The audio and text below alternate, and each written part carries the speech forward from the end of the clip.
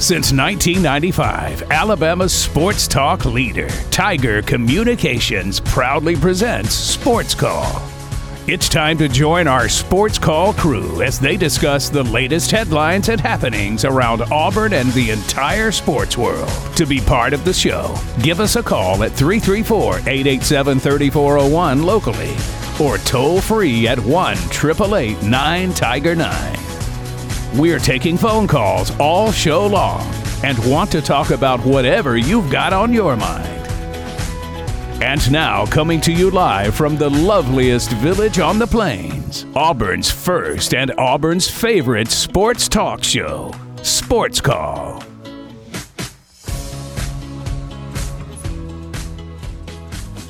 ...2023 and the Monday edition of SportsCall here on Tiger 95.9, the Tiger.fm, and the Tiger Communications app. My name is Ryan Lavoie. I'm the host of this fine program today.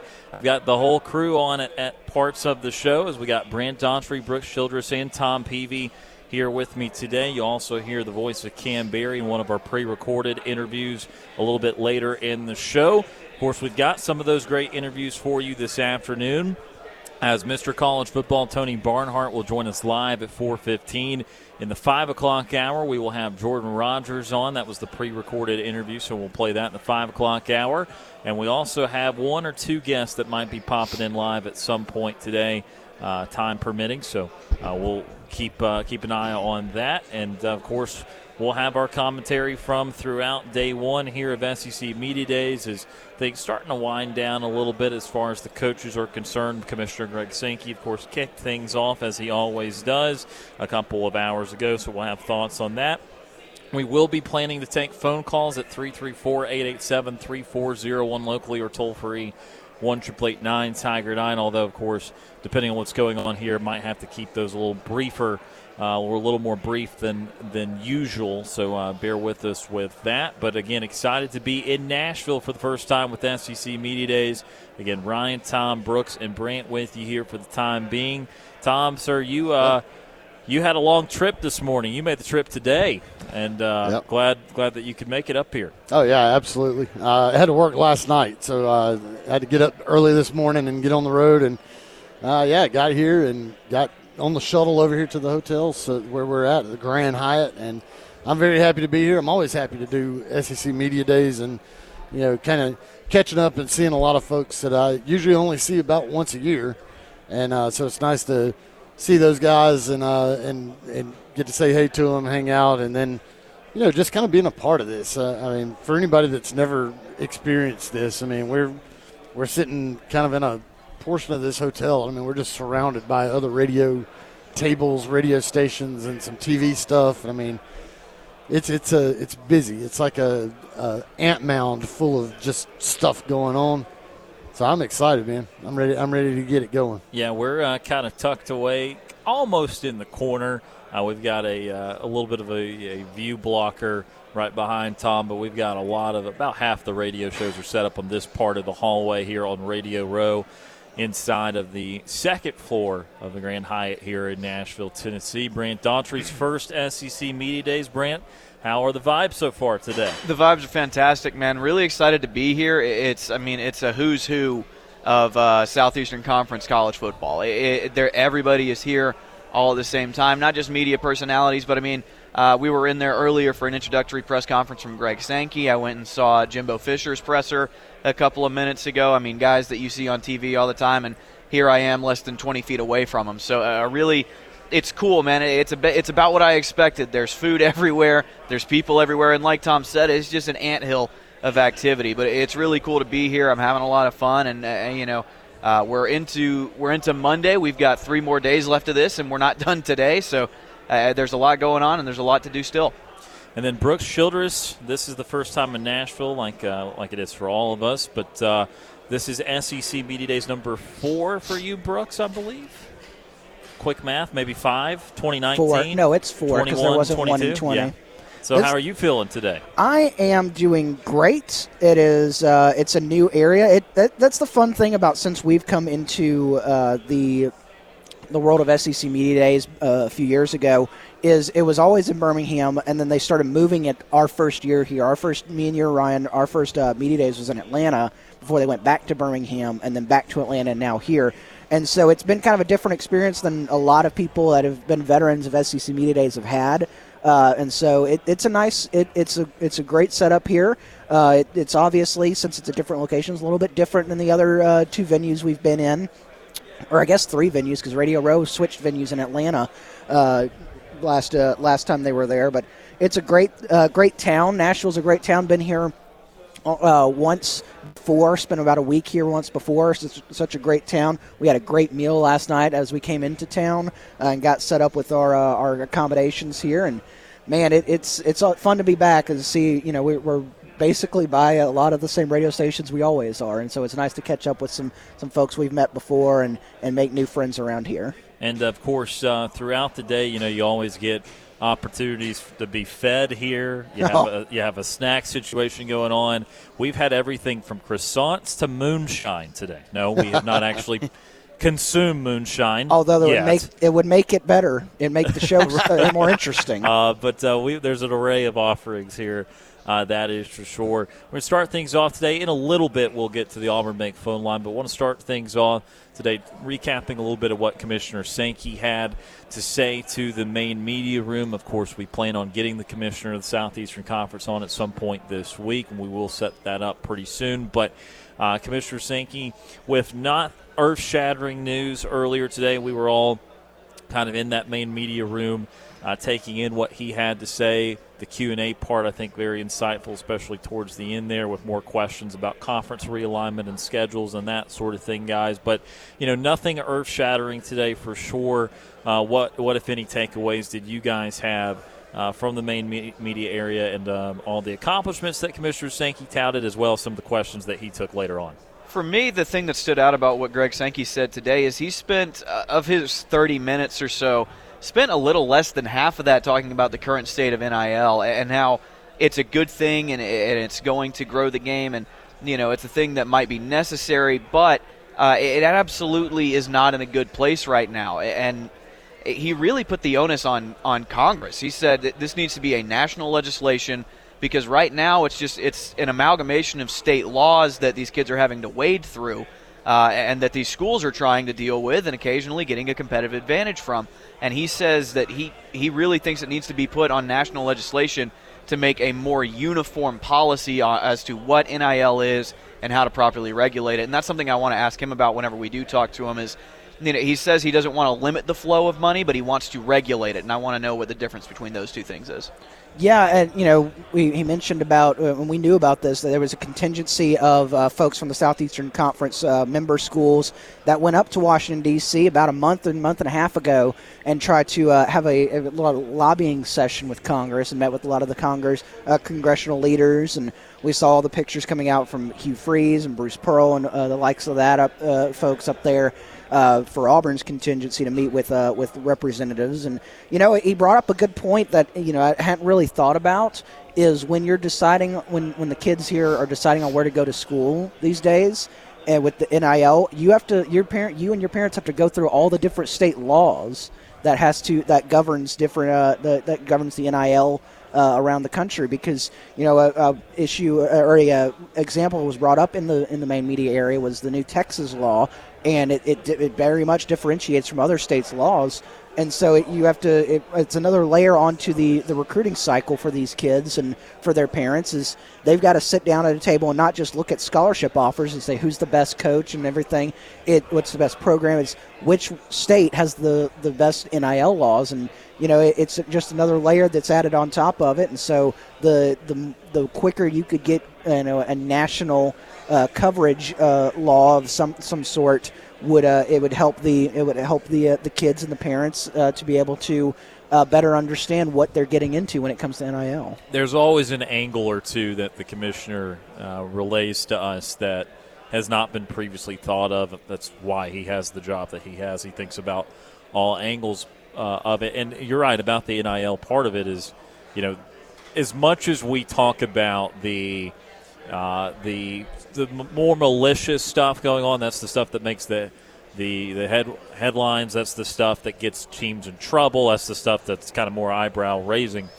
It is possible to break the rule in a non-malicious way or break the rule unknowingly, and the way that can happen is, as the commissioner points out, different legislation in different states. Well, this was okay in Texas, but it's not okay in South Carolina, or this is okay in Kentucky and it's not okay in California, and different states playing by different rules.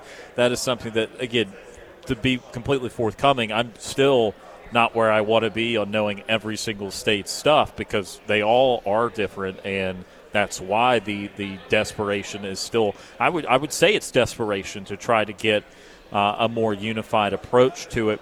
Something else important that I thought Commissioner Sankey talked about was the very last question that he was asked. He was asked about, all right, Oklahoma and Texas are coming.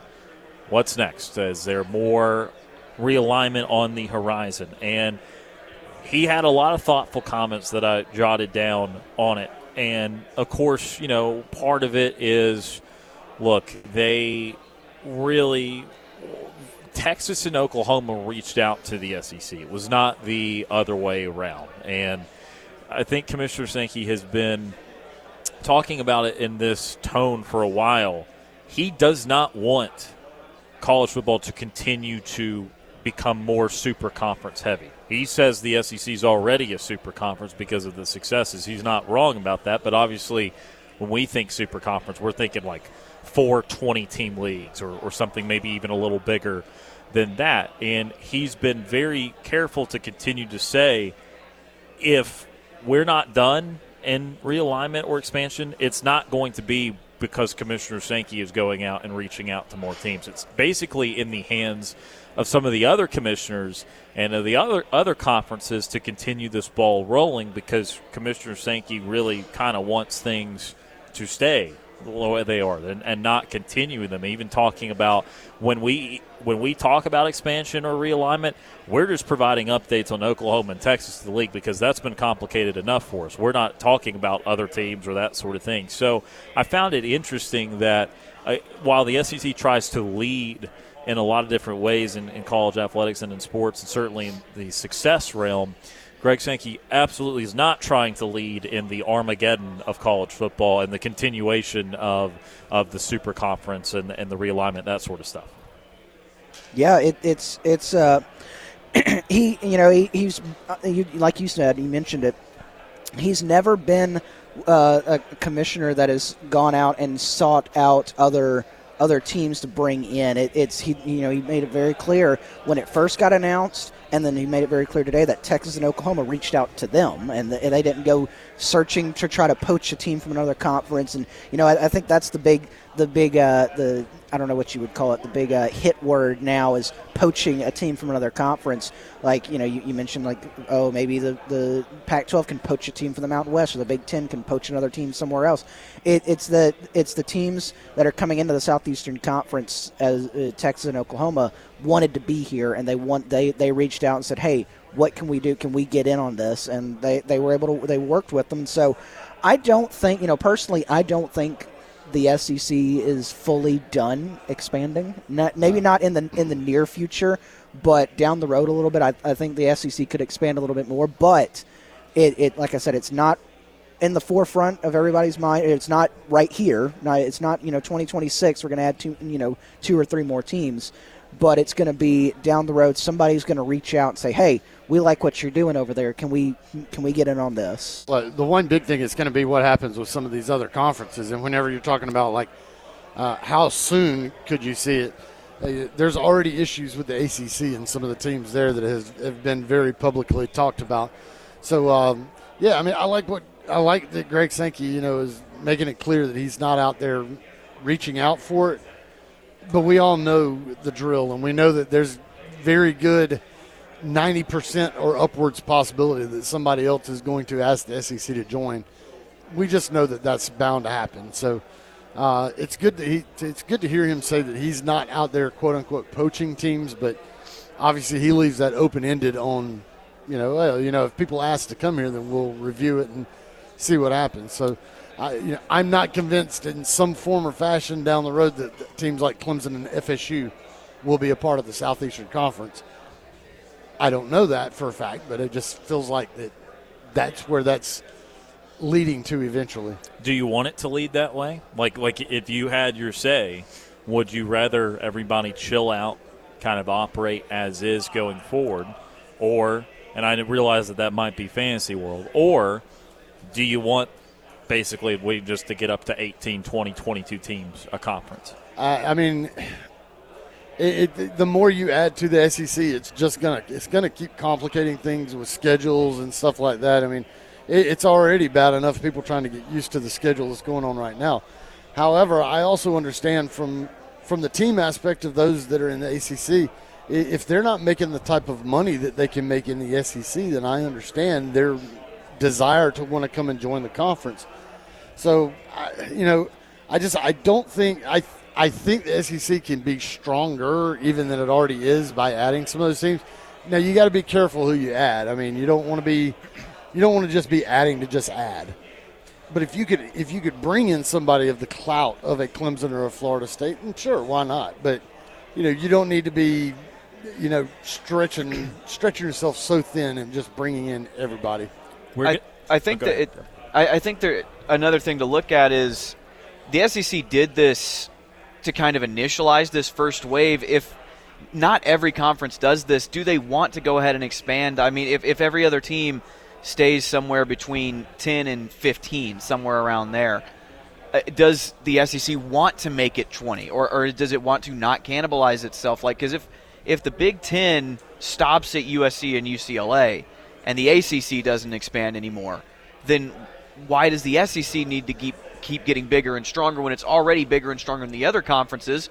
Now, I know the answer is money, but does the SEC want to cannibalize itself by bringing in even better teams when it's not necessary when they're already having this level of success? Yeah, and again, I mean, you listen to Sankey clearly, although they try to lead on a lot of things, they're not trying to lead into the super conference space. I mean, they already feel like they've got a robust conference enough, and they do. And so I think that's why it's interesting is, again, making it clear that if the SEC adds, it's because either someone else reached out to the league, not vice versa, or some other conference really just kept going and pushing the ball up the hill and just kept going on that front. We're going to take our first time out of the show today. When we come back, we'll go to the Auburn Bank phone line for the first time. You're listening to the Monday edition of Sports Call live from SEC Media Days in Nashville here on Tiger 95.9.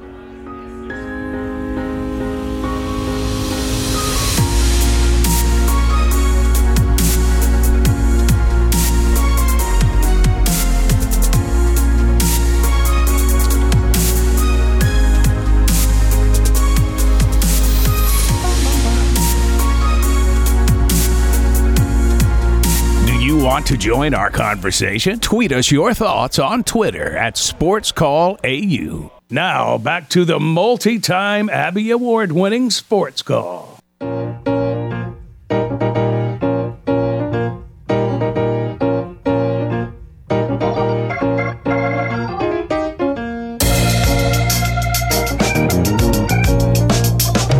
back to Sports Call, Tiger 95.9. Tiger.fm and the Tiger Communications app. Don't worry, folks. We're going to be well fed up here. We are going to be well fed. Ryan Lavoie, Brooks Childress, Tom Peavy, Brant Daughtry. And we're about to, instead of going to the Auburn Bank phone line, actually, we're going to have a special guest now on. As we told you, we're always apt to have some guests on during the program. And now we're pleased to be joined by Jason Caldwell inside the Auburn Tigers, 247 Sports, as things get kicked off here on a Monday. Jason, it's odd to see all the Auburn beat up here on a Monday. Usually on Thursday, Wednesday, and Thursdays when we see everybody, but it's good to see you, man. How are things? It's a little different. Yeah, normally it's everybody's packing up, getting ready to leave as Auburn's getting done, and today, have a chance to be on a Tuesday, get some things going. So, yeah, looking forward to it. These days can become tedious pretty quickly, and this one already on day one has a little bit. But obviously, with Auburn going tomorrow, have a chance to get a feel for Hugh Freeze and the fortunate thing is we've had a chance to talk to him a good bit, and so we learned a lot about this team in the spring. Now is how does it come together in the fall, and I don't know that he'll have many answers until they get on the field. And, look, I mean, we've got so many new faces to talk about because there are 20-some-odd transfers on top of all the new freshmen and that sort of thing. That's kind of the state of college football, especially when you're trying to rebuild as quickly as Hugh Freeze is. What do you think of the job that he did do this offseason in accruing talent, not only from the high school ranks but from the portal? Yeah, I mean, I think – they did exactly what they had to do, first of all. This team was not going to have much of a chance to win many games unless they had done what they did. So they were able to go out and, especially on the lines of scrimmage, those were an absolute must. They had to have, offensive tackle. Dylan Wade, Gunnar Britton, Avery Jones at center were huge, and then defensive linemen just from a depth standpoint were big. So those were the pieces they had to have. Now they've added wide receivers. They've added tight end. Can you find now playmakers from those groups? Can you find guys that go out and make plays, do those things? So that, in the end, that's the ultimate thing. Do you have people that can go out and be game changers and do some of that stuff? So that's the next step for them. They've put themselves in a position from a depth standpoint to be able to compete. That was the biggest issue they had coming in. Now they've addressed that issue. Now have you added difference makers, and that's what you won't find out until the season starts. Jason, when you look at Auburn coming tomorrow, Hugh Freeze is going to be in front of the SEC media as a whole for the first time since he was at Ole Miss. Every coach when they come up here, it seems like there's a big question that everybody wants to know from. What do you think that is this year for Hugh Freeze? Yeah, I don't know. I've been wondering, will it be more personal? Will it be more? How's the game changed since you coached in this league? Those kind of things, and he has been at Liberty the last couple of years, and college football hasn't changed that much. So I don't know. Probably how do you adapt and adjust with so many new faces? I mean, that's the thing. I mean, TCU did it last year. We've seen people go and have success doing it. It's hard to do it. I mean, we've kind of gone through it. I think there's about 40. I think there's about 40 new faces between recruits and transfers. And it's a new roster for him, period. And so you're talking about everything being new. How do you adjust to it? How quickly can you get going? Obviously, you had spring practice, and I think the TCU model will be a good question. Going, hey, what do you learn from watching them? That it's possible. Maybe that's the biggest thing. Talking about questions that could be asked. Do you think that his past is still going to be asked? Oh, absolutely, 100%. Yeah, nobody's over there. They're not over that yet. The national side of things, right? Lots of people that are here will make for a good story to bring that back up again, to be quite honest. Right. We've addressed it. We talked to it. The people that cover Auburn have had a chance to do all those things. Right. From a national perspective and from other teams' perspectives, that's still going to be something that they're going to want to keep in the news, is my guess. So, I mean, I would imagine that will be a topic of discussion tomorrow a good bit. It feels like that's a horse that has been beaten to death. It has. But it's been more from, I guess, our perspective, right. Maybe. And those folks wrote it, but they didn't write it having a chance to talk to him. They'll have that chance tomorrow in some form or fashion. So, I would expect that to once again be a topic of conversation tomorrow. Jason, when you look at the contingency that Hugh Freeze is bringing with him of the three players, a lot of times you when you come to SEC Media Days, you're bringing your team leaders. Most of the time it's a starting quarterback, obviously. Auburn doesn't have a starting quarterback named right now, so you're not going to bring a quarterback. But what are your thoughts on this group of guys that Hugh Freeze has selected to bring up here? To me, the first thing that jumps out to me is what they stand for. It shows me what he wants to build in a program. When you think about, first of all, Luke Deal, Cam Stutz, this is their third coaching staff. Those guys have been through the ringer. It hasn't been easy. They haven't been superstar guys, but they've been guys that have continued to work. And I think that's the thing that stands out about those two guys. Then Elijah McAllister's a guy that understands this league, but he's also come in and taken on a leadership role, even though he's only been on campus for 6 months. He is a guy that those people look up to. And I don't – this will be the first time in a long time, maybe in 24 years I've been doing this, that I don't think Auburn has any of the three guys that coming here are going to be all SEC type guys. That's just not who this guy is, and it may not be who this team is. And that may be as much of it as anything. Going, look, this is who we are. We're blue collar, and you're bringing three really blue collar players to the SEC Media Days. This is the last time, Jason, that we're going to have media days where we're doing in the predicted order of finish an East and West division. It's already hard enough to try and put together some of those middle of the divisions. Going to add 2 more teams to it and put them all together in a pod next year. I wonder with the last division or last year of the West and trying to sort out some of these big storylines because of the A&M drama over the last year or so, because of the drama with Lane Kiffin and Ole Miss and that sort of thing. And these are important games to figuring out the West standings, and I know year one shouldn't get the loftiest of expectations. There's some grace even in the sports world in year one if things don't go amazing, but these storylines, they kind of have to do a little bit with Auburn inherently because of the Kiffin stuff, but then also these are the direct competitors for trying to quickly climb the ladder back towards Alabama and LSU here in year one. Yeah, I kind of wrote this morning my thoughts on the SEC West and kind of the league in general, and the only team I feel fairly sure of that I know what we're going to get is Georgia, and even then, there's a quarterback question. I think they're good enough everywhere else that it's not going to matter. But, LSU has lots of guys back, but that's also a team that I saw lose 4 games last year. It's also a team that I saw Auburn, I thought, outplay for much of the game in Jordan-Hare Stadium last year. I think Jay Daniels had like 73 yards passing against Auburn last year. So I have question marks about LSU. I have question marks about Alabama. What are they going to do at quarterback? They lost a ton of guys on defense. Offensive line is still a question mark. You're right. Questions about everybody in this division, in my opinion. I think LSU is probably the most stable of the group, and so I picked LSU as a team that I would have to win this division. A&M could be 4-8. They could be 10-2. I don't know which way they're going to go. I have huge questions about Ole Miss. The way they finish, their schedule, difficulty, quarterback. You look and go, hey, you have a returning starter at quarterback, but you bring in about 17 transfers to try to beat him out. I don't know how healthy that is. Mississippi State, everybody. Auburn has those issues too. So I think I know probably less about the league and teams than I ever have before because of all the new faces, because of everybody's involved. There's just so many variables that we don't know, and that's why this is an Auburn team that I think has a chance to go out and go, hey, you win a couple of games, build a little momentum, find some things offensively, start to make some plays.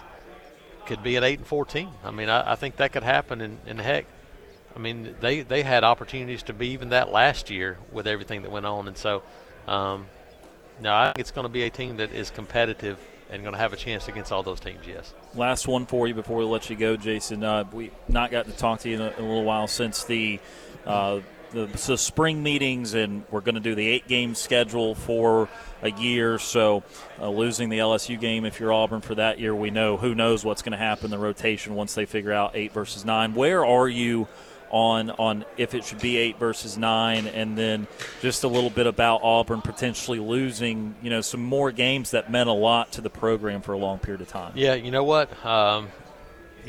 Unfortunately, progress means some of those things go by the wayside. Auburn-Florida was long a rivalry, long before Auburn-LSU ever became one, and it went by the wayside. And you'll find different things. I think in this league now, the best thing is going to be flexibility, because there's no way in a 16-team league you're just going to have to rotate folks. You're going to lose a lot of rivalry games. I do think that 9 is the answer. You can keep 3 of those games, and you could keep Auburn-Alabama, Auburn-Georgia. Those are the 2 games I think that would be beneficial. But on the flip side, you know what? You got a 16-team league. If you're going to play 8 games and balance it out, then rotate them all. Have at it. I think right now the days of, we got to keep these rivalry games, all those things, yeah, you'd like to, but in the end it's going to be impossible, but it's because of so many new teams. Especially if this league gets any bigger than it already is going to be with 16. It's going to be hard if we ever get to the super conferences. We get up to 20 teams or that sort of thing. Jason Caldwell joining us today on Sports Call. Jason, time's greatly appreciated.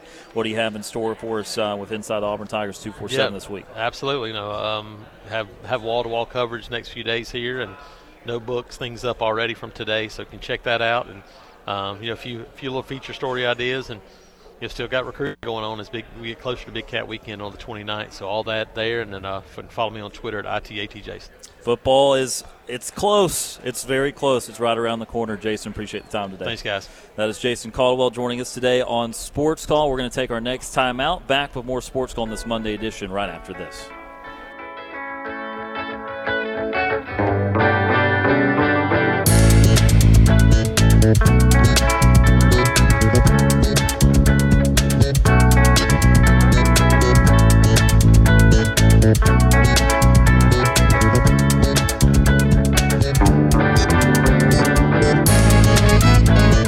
Looking for another way to listen to our show? Be sure to download the Tiger Communications app and listen to Sports Call wherever you go. Now back to Auburn's first and Auburn's favorite sports talk show, Sports Call.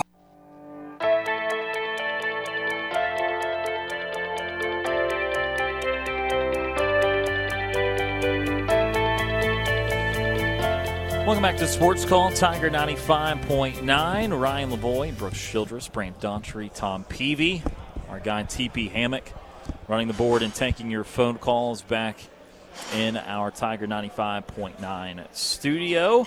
And appreciate Jason Caldwell for joining us. That was one of the live interviews we were alluding to, as you never know, again, who's going to pop around the corner here at SEC Media Days. And, again, we certainly appreciate Jason for joining us today. With that, let's go to the Auburn Bank phone line for the first time today, 334-887-3401 locally or toll-free 1-888-9-TIGER-9. First up on the program, Matt from Tallahassee. Matt joins us. Matt, how are you doing today? What's up, guys? What's up, Matt? What's up, Matt? How are you, man? Hey, I had my game Saturday, and we lost by 1 run. Oh, But no. hey, I tell you this though. I pitched the first. I pitched, and then I played left field. Then I pitched. Then I pitched and sat out. Then I pitched the 7th inning. But when I got up there was a guy taller than me, but maybe about 6'7" or something like that. But he walked me, and so then I got on first, stole second, and then I was about to steal third, and so I was like just playing like a little like a trick game and stuff like that. So he threw to the play. I guess it was a volunteer. They had split us up, but he threw it to. So I got back, and then the catcher he throws it to the catcher. The catcher throws it over to third baseman, and I score. And so then I find out. I give you guys a hint. It's somewhere in Tennessee. It's not in Nashville, but there's a train somewhere in Tennessee, and it starts with a C. Yeah, my next game is September 2nd in Chattanooga. Wow. All right. That's a long way to go. Yeah, so I told my mom, I hope we take a charter bus or something, but I don't know if we were doing that. My mom said we don't have money and stuff. But I want to talk a little about football. And then first I want to talk about, Tennessee. Who do you think would be a good coach for football for Tennessee? I heard that the Tennessee coach got fired. Yeah, that's not true. Jeremy Pruitt was the former Tennessee coach. He was the one fired a couple of years ago. It's been Josh Heupel for the last 2 years, and he was not the one to commit the NCAA violation, so Josh Heupel is still very much the Tennessee head coach. Okay, and another question is, you guys are talking about other conferences for football joining. Do you know if, probably Louisiana Monroe or Jacksonville State or Memphis will reach out to the SEC? Probably. Yeah, I mean, if they reached out to the SEC would not field that phone call. I think that they're going to need a bigger school than those type of schools. And again, I think the SEC wants to be done with 16. Ultimately, they might have to go to more at some point, but I think the goal is to be able to stay at 16 and not continue to change everything about how the sport's operating right now. Well, the reason why I said that is because I like to play I like Auburn to play Jacksonville State because, like, when we played Jacksonville State, they almost beat us. Right, and they certainly can do that, but just continuing scheduling them in the non-conference portion of the schedule. That's not ever going to be an SEC game. And another question is, what do you guys think about the recruitment for 2024 and the whole history of the class that Auburn has? What do you think the best class will be for that Auburn has for now? The best class that Auburn, the best recruiting class is what now? Like, then the other past years that Auburn's had a recruiting class. Is, like, 23 going to be the best or 24? Okay, gotcha. Yeah, no, I think that it's going to continually get better. I think 23 was not one of the better classes. That was due to a lack of quality recruiting by Brian Hartson and that sort of thing. Peavy and company kind of saved that class at the end. 2022's class was not great. 2021's class was, by Auburn standards, again, not ideal. It was really, you have to go back to around 2020, the last time they had a class they were pretty comfortable with. So I think 2024, 2025 will be their best class in the last 5 or 6 years. Well, I heard like last week, Wardown Steve was talking about the players. He didn't even mention much of the players that Auburn had. Like, you had Courtney Taylor. You had Phil Lunsford-Crogan. You had Sammy Coates. You had, like, a whole bunch of players. You had Cadillac, Ronnie Brown, Trey Mason, Jason Campbell. You had, and, like, Wardown Steve didn't even mention those players from the 2013 season when Auburn won the SEC championship game and stuff like that. So how can Wardown Steve forget all those players? Yeah, I'm not sure which year's team you're referring to. You said the 2013 SEC championship team or the 2004? 2013. Yeah, because Jason Campbell, Courtney Taylor, and Cadillac Williams, those guys were in the 2004 team. They were not the 2013 team. 2013 was Nick Marshall and Trey Mason and all those guys, Sammy Coates, etc. So, I don't recall the exact thing that was being talked about at that time, but I know he's aware of all those players, certainly. Matt, we've only got a couple more minutes with you here. Hey, Tom. Hey, what's up? Nothing much. How you behaving today? I've been driving all day, so I haven't had a chance to misbehave, but the night's young. Hey, is Cam there? No, he's not here today. Cam is not there. Not here today. Brent is? Yeah, Brant's been here, and he's back on the mic. Brant's here. Hey, Brent, what's up, man? Hey, Matt, how you doing? Sorry about that. I'm tired. I had a game Saturday, and it was so hot. Yeah, I heard you talking about that a little bit, and yeah, it's been hot everywhere lately. Hey, have you guys seen the new Indiana Jones movie yet? Have you, Brent or Tom? I have not. I haven't. No. You guys need to go see it. It's really, really cool. Hey, I want to do some trivia. Can I do like 50? We can't do trivia today, Matt. We're about to have to get off here. We don't have time for trivia, but you can give us some final thoughts real quick, or if you have one last question for us. Well, yeah, I got some final thoughts on the for football schedule. I see Auburn going 11-1. All right, okay. That would be an incredible success if they could pull that off. It's 12 games, right? Yeah. Yeah, 12 regular season games. So I take that back. I see Auburn, probably going 11-1. The only game to lose to is be against the Dogs, and then go SEC championship game, and play against my friend's team, the Gators. And Auburn will win that game 49-23. All right, that would be something. All right, well, I'll talk to you guys next Monday. Tom, behave. I'll do my best. Hey, bro, right. tell your wife about today and tell her I said War Eagle. I sure will. All right, Matt. War Eagle. War Eagle. We will. We'll talk to you next Monday. That is Matt from Tallahassee, Matt for Auburn, joining us on the Auburn Bank phone line. We're going to take one more phone call here before the end of our break at 334-887-3401 locally or toll-free 1-888-9-TIGER-9. Next up, James from Montgomery. James is with us. James, how are you doing today? I'm good, guys, and War Eagle. War Eagle. Yeah, I know that my best friend, Matt from Auburn, he was talking about the upcoming schedule of, like, what will the new schedules look like in the near future. And I think that Auburn, I probably see Auburn play like Penn State.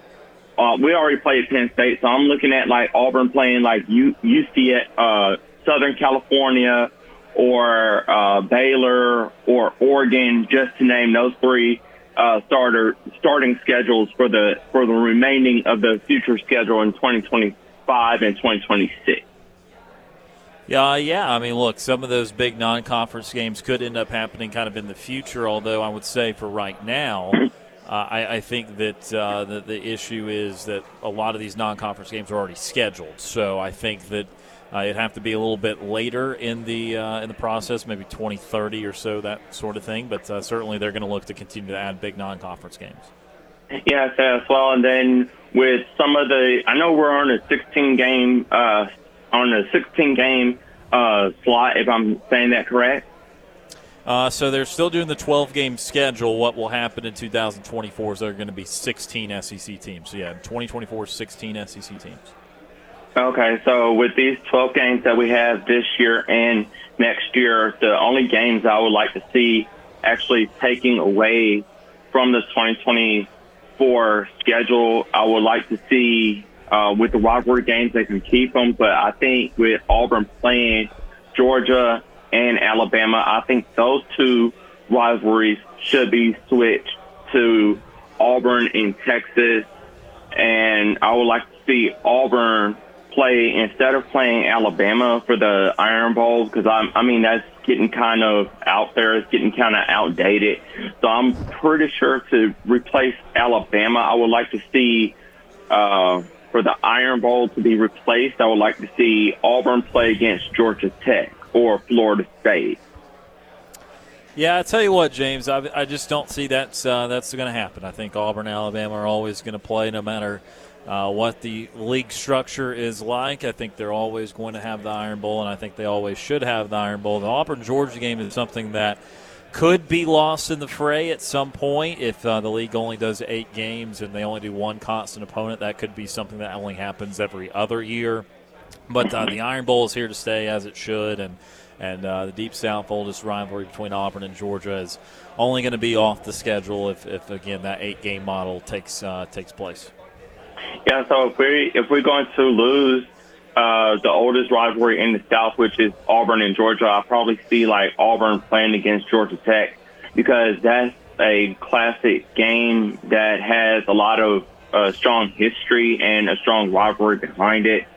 And, that game should be played, in Auburn, and actually that game should be played like on homecoming weekend, and actually getting some of the older players that played during that game between Auburn and Georgia Tech. Some of the former players that played at Auburn. I don't know if some of the older players are still around, but I'm just saying, that would be something to actually see for, the next few years, that Auburn might want to play that kind of rivalry as well.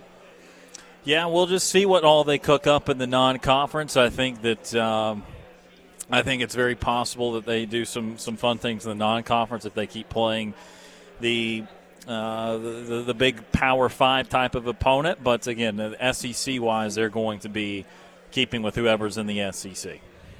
Yes, as well. And then I'm looking at, like, in the near future, like around 2030, 2031, I'm looking at a really good game of seeing Auburn playing against the Navy Midshipmen. That would be a really good game as well. And I think that game should be played like on November the 11th. And I think that would be a really good opportunity to actually see SEC and a good school like Navy to actually play in Jordan-Hare Stadium as well. And then with Auburn, I think they should play in their old school jerseys, like from 1957 to 1958 as well. That would be something else. Again, I think Auburn and Navy, again, that would be, we'll see. Well, we'll see that type of team. But, again, I like your outside-the-box suggestions there. Yeah, because, I mean, with Auburn, I would like to, jazz it up a little bit and see Auburn play, some great games in the near future, step outside of our comfort zone and play some good games and actually turn those good games into old school rivalries as well. Yeah, I mean, look, you gotta start playing someone and play them a lot to end up being a rivalry. But again, I think in non-conference wise, I think it's going to be kind of hard to create anything like that, especially in the fewer non-conference games that all these teams are going to be having. We are already down to a couple more minutes left in the hour, James, so we don't have to quite get to final thoughts. But what else is on your mind today?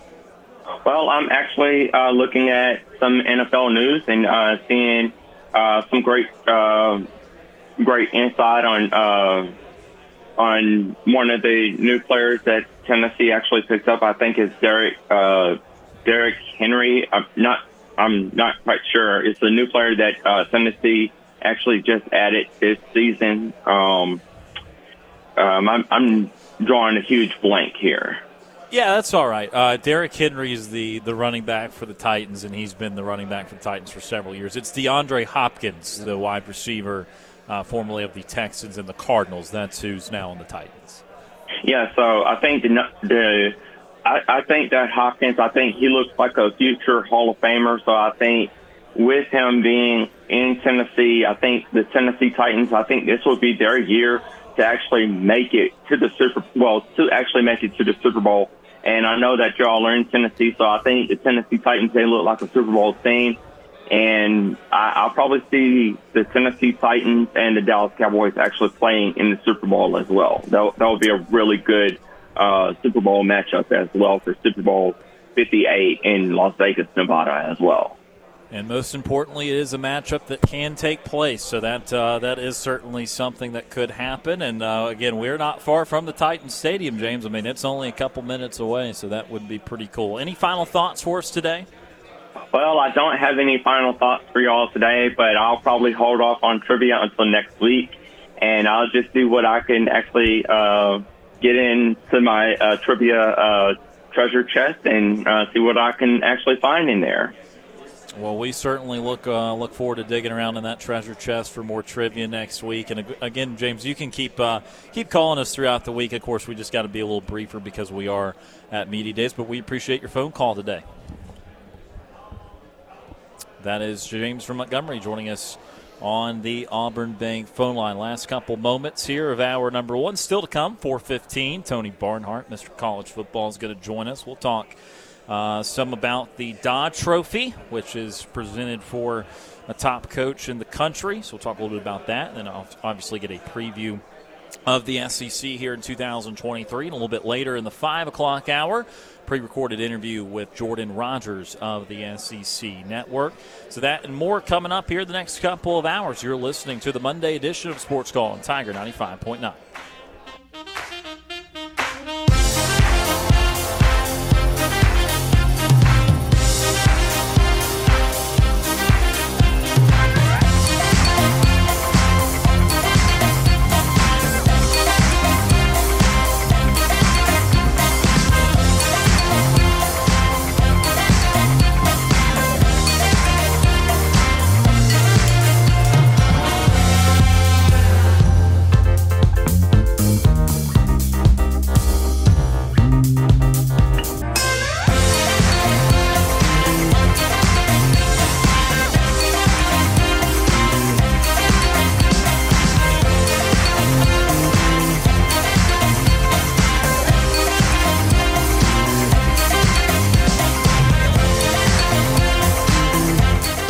1 hour of our show is in the books. We've got more to come. Stay tuned for another hour of Sports Call right after the break. Since 1995, Alabama's sports talk leader, Tiger Communications, proudly presents Sports Call. It's time to join our Sports Call crew as they discuss the latest headlines and happenings around Auburn and the entire sports world. To be part of the show, give us a call at 334-887-3401 locally or toll free at 1-888-9-TIGER-9. We're taking phone calls all show long and want to talk about whatever you've got on your mind. And now, coming to you live from the loveliest village on the plains, Auburn's first and Auburn's favorite sports talk show, Sports Call. Hour number 2 of Sports Call starting right now. Tiger 95.9, Ryan Lavoie, Brant Daughtry, Brooks Childress, and Tom Peavy with you. You will also hear the voice of Cam Berry a little bit later on our pre-recorded interview. And, of course, TP Hammock running the board and taking your phone calls back in our Tiger Communications studios back in Auburn. Of course, we are in Nashville right now for SEC Media Day 2023. Kicked off today with 3 teams, including the commissioner of the league, Greg Sankey. So we've heard from Missouri, LSU, and Texas A&M. Coming up in about 10 minutes or so, Tony Barnhart will join us, Mr. College Football. Excited about that conversation. Again, as I mentioned a little bit later, the Jordan Rogers conversation that we had earlier. We get so many interviews this time of this week of the year, and we have a good mix of live versus pre-recorded. Brooks does a great job with the production of all that and the editing, and so a lot of those pre-recorded interviews are because of Brooks Childress' great work, so appreciate him for that. Let's, before we take another break, before we get to Tony and get to the rest of what we have planned, let's go ahead and get to today's birthdays in sports. It's time for today's birthdays in sports. All right, birthdays in sports today. First off, we've got Scott Norwood, who turned 63, former NFL kicker. Norwood was born in Virginia and played both football and soccer at James Madison. Let's go Dukes. Norwood was signed by the Birmingham Stallions, the first iteration of them, eventually signing with the Buffalo Bills. Played 7 seasons in Buffalo, 1-time All-Pro, 1-time Pro Bowler, and 1-time NFL scoring leader. Yep. From Alexandria, Virginia, Jefferson High School, go Colonials. Colonials, that's a good one for the state of Virginia. That's a good one. And you know, it makes sense. He was a Colonial and then went to James Madison as college. The Dukes, yeah. Makes sense for Scott Norwood, who turned 63 today. Don Kessinger turns 81, former MLB shortstop and manager. Kessinger was born in Arkansas and was an All-American in baseball, football, basketball, and track as a high schooler. At Forest City High School in Forest City, Arkansas, go Mustangs. Mustangs, that makes sense. He played baseball and basketball at Ole Miss. Hotty toddy. And was an All-American in both sports. He signed with the Cubs in 1964. Gosh almighty. Was called up in 1965. Who the hell are we? Played 15 seasons in the majors. Played that was well done. For the Cubs, Cardinals, and White Sox. 6-time All-Star, 2-time Gold Glover, and member of the Cubs Hall of Fame. Don Kessinger turns 81 today. Donnie boy. Calbert Chaney turns 53, former NBA guard. Chaney was born in Indiana and was an All-State player in high school. At William Henry Harrison High School in Evansville, Indiana. And no, they are not the presidents. They are the Warriors. That's a missed opportunity. You got to be presidents in that case. Got to be president. Played college football at Indiana. Go Hoosiers. Where he was a 2-time All-American and 1993 unanimous National Player of the Year. Remains the Big Ten's all-time leading scorer. After graduating, played 13 years in the NBA. Calbert Chaney turns 53 today. And OG Anunoby turns 26, forward for the Toronto Raptors. Anunoby was born in London. Wow. And moved to Missouri at 1 year old. He was a 3-star out of high school. At Jefferson City High School in Missouri, go Jays, as in Jaybirds. Wow. Jefferson City Jays. I don't know if he was naked as a Jaybird, but he played for him. You got to think the Spirit Night, like you're opening yourself up to some bad opportunities with a name like the Jaybirds. That's awesome stuff. Played at Indiana. Go Hoosiers. And double them up today. As a sophomore, he was a preseason All-American. In 2017, he was drafted 23rd overall by the Raptors, where he still plays today. 1-time NBA steals leader and 1-time NBA champion. OG Anunoby turns 26 today, and those are the birthdays in sports. Again, Scott Norwood, 63. Don Kessinger, 81. Albert Cheney 53, and OG Anunoby 26. Hoosiers is a great movie. It is. It is a good movie. It's a great sports movie, too. We had a couple years ago, we did a sports movie bracket. I don't even remember. The greatest sports movies of all time bracket. Gosh, I don't even remember. What won? Yeah, what won? I think I was perturbed with some of the finalists. I definitely was. It was before I got here, but I remember y'all talking about it. Y'all did it about a month and a half before I arrived. So we did 2021, yeah. summer of 2021, something like that. Man, I don't remember who won that.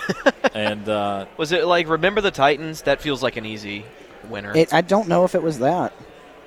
Yeah, I don't. It was down to I found it. Oh, Twitter. Found it. It was down to A League of Their Own and Rocky. Were the two finalists. Bangers all around. Yeah, that's fine.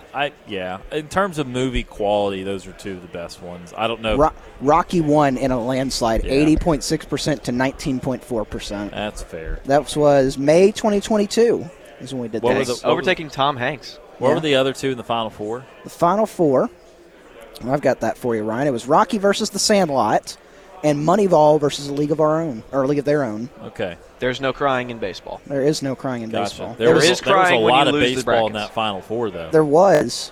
A lot of baseball. I was trying to say, where did Hoosiers get taken out? Hoosiers beat The Longest Yard, the Adam Sandler version, but then got beat out by Adam Sandler, the water boy. So Adam Sandler got his revenge on Hoosiers.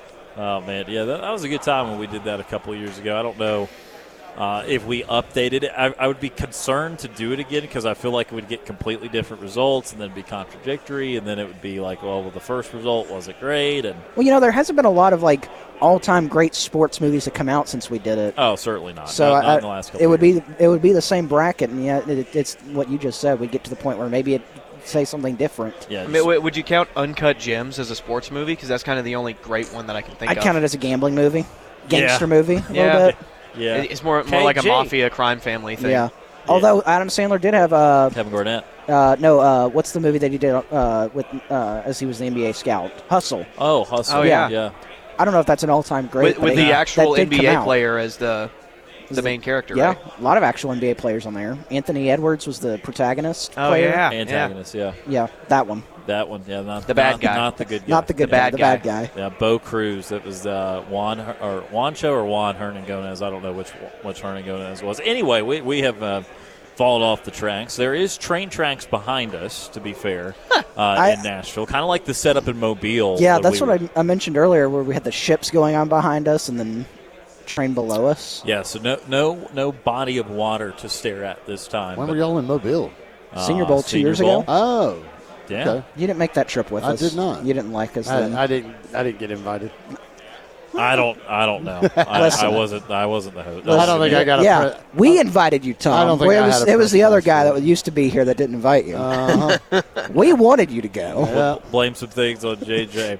Before that devolves any further, let's go ahead and take our first time out here of hour number 2. On the other side of this break, we will talk to Tony Barnhart, Mr. College Football. That's coming up next on this Monday edition of Sports Call Live from SEC Media Days 2023.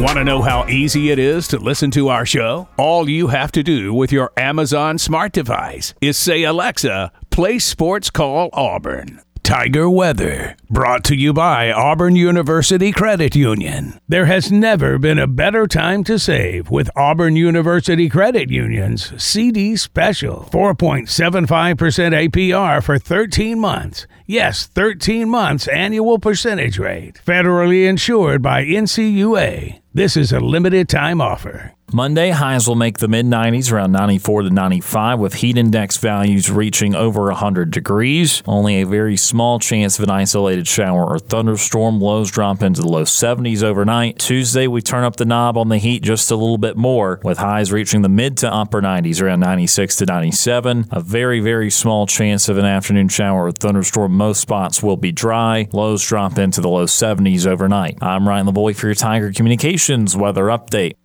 They are familiar faces from high school, from the local grocery store, or even your own neighborhood. Each semester, thousands of local teens embark on a new journey, one that begins at Southern Union State Community College. We believe that you have an amazing journey ahead of you too, and Southern Union is the perfect place to begin, at an affordable price close to home. Visit suscc.edu today to begin your journey at Southern Union.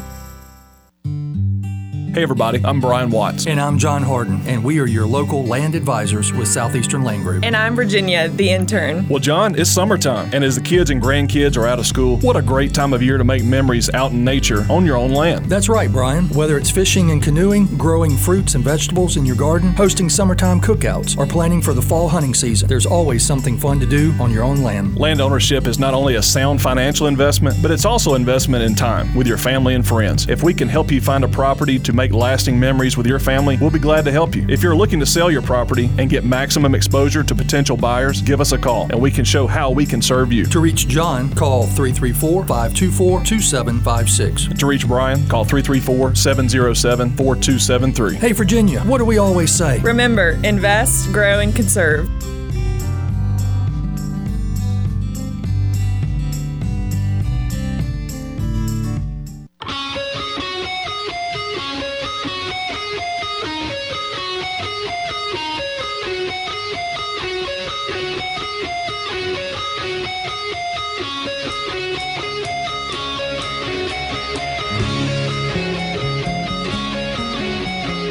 This interlude is brought to you by Tiger Iron Gym.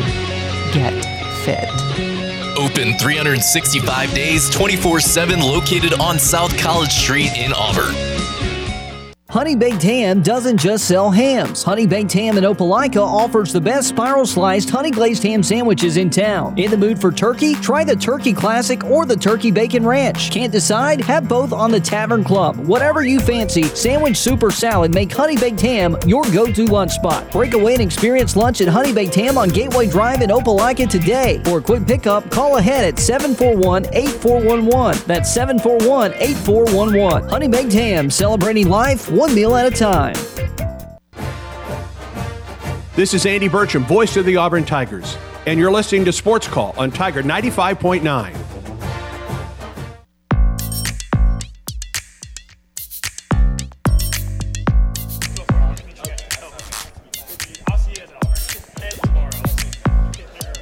Welcome back to Sports Call on Tiger 95.9. Ryan Lavoie, Tom Peavy, Brant Daughtry, and more with us today on this Monday edition of the program. Just a couple minutes away from Tony Barnhart joining us, so we will keep it right here for just a moment or two. Again, excited to talk about Tony. We get to see so many different people that you get the pleasure of interviewing once or twice a year and that sort of thing, and excited to talk to Tony here in just a moment. We've had, again, LSU, Texas A&M, and Missouri today. Nothing earth-shattering. Brayden, I know you were in the press conference when Jimbo Fisher was asked for, the 200th time, what's the deal with the play calling, and it's one of our favorite things to banter about in media and with fan bases and that sort of thing, because it certainly happened at Auburn in years past, but ultimately not a 100% commitment to 100% of the plays for Bobby Petrino.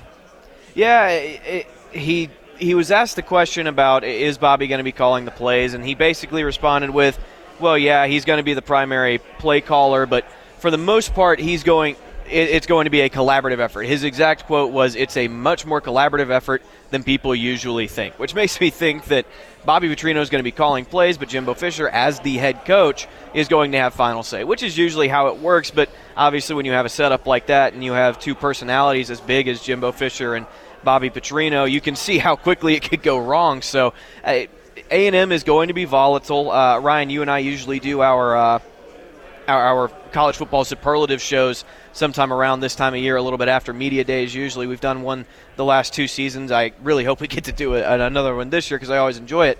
But one of the things we keep going back to is most volatile team. What's the team with the largest gap between ceiling and floor? And I think Texas A&M is a prime example of that one to give a preview of whatever episode that's going to be.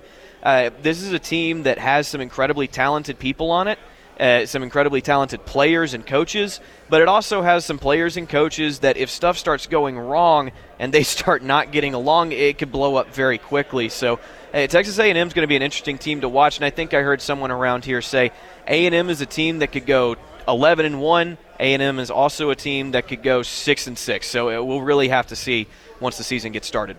Yeah, we're getting set to chat with Tony Barnhart here in just a moment, Mr. College Football. But, yeah, the Texas A&M stuff, again, that's going to be a storyline. Anytime a play call goes wrong, anytime anything offensively is just taken aback at all at A&M this year, it's going to be something where at this point you just look at it and you have to always question, well, who do we blame this time if something goes wrong?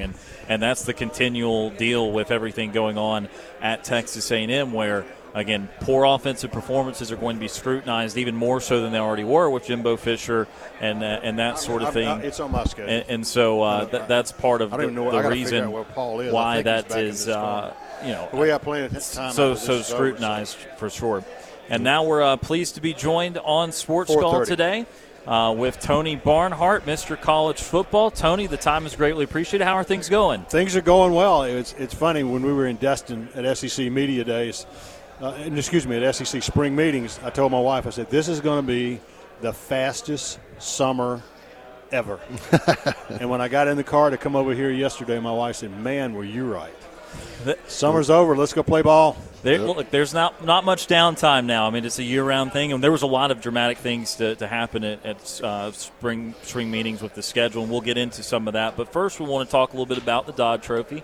That's something given out to top college football coach. Tell us a little bit about the Dodd Trophy and its significance. Well, what's unique about the Dodd Trophy is obviously you got to win games, but the Dodd Trophy takes that a step further in that it's about academics. You got to have a 980 APR just to get on the watch list. Okay, it's very important.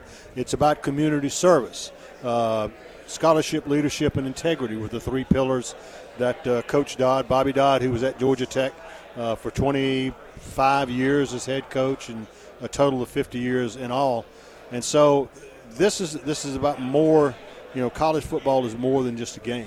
And we present the award each year. We have a committee that votes on it. We present the award on campus at a banquet to honor the coach. This year's winner, I'll give you an example, was Willie Fritz from Tulane. And you know how his season turned out. And so we had a banquet for him in New Orleans at Tulane. And when we arrived, there was about 12 of us. They put us on a bus and took us to the Tulane campus to the stadium. And the entire Tulane football team was there waiting on us to escort us around the stadium, and it was a neat thing. We know a couple of the coaches in this league currently have won the award, like Nick Saban, then Brian Kelly when he was at Notre Dame. Talk about some of the coaches in this league and if they're on the watch list and just kind of the things that they represent. Well, obviously, a couple of coaches have won it twice, and I think Nick Saban is a guy who has a very good chance to be a 2-time winner. Sam Pittman at Arkansas is a outstanding coach, outstanding guy. But it's a hard award to win. It really is, and there's several coaches on this list of the SEC who have a chance. Absolutely, and joined by Tony Barnhart today, Mr. College Football. We also, before we want to get into some of this year's preview and that sort of thing, want to talk a little bit about the book that you're releasing, The 19 of Green, and that's about, of course, the fall of 1970 and about Georgia a little bit. So talk to us a little bit about this book and what inspired it. Well, in the fall of 1970, I played on the first ever integrated football team of my high school, Greene County High School in Greene County, Georgia. It's about halfway between Augusta and Atlanta off of I-20. And in the fall of 1970, the courts ruled that the schools would be completely, fully integrated. And so that happened. We had spring practice.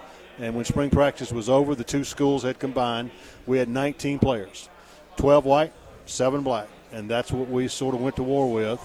And we won a division championship, played for a region championship, lost a close game. But the story of the 19 of green is not how many games we won. The story is the fact that 52 years after we played our last game together, our quarterback, Charles Turner, who came from the black school, and I are among our closest friends. I talk to him at least once a week. I have a charity golf tournament. He plays in mine. He has a charity golf tournament, and I play in his. And Charles was a guy who's in 4 different halls of fame between high school and college. And so it's those relationships and the fact that, Charles was honored by the Circle of Honor at our high school, and 6 of his team. There's only 15 of us still alive, and 6 guys on our team showed up to see him be inducted into the Ring of Honor.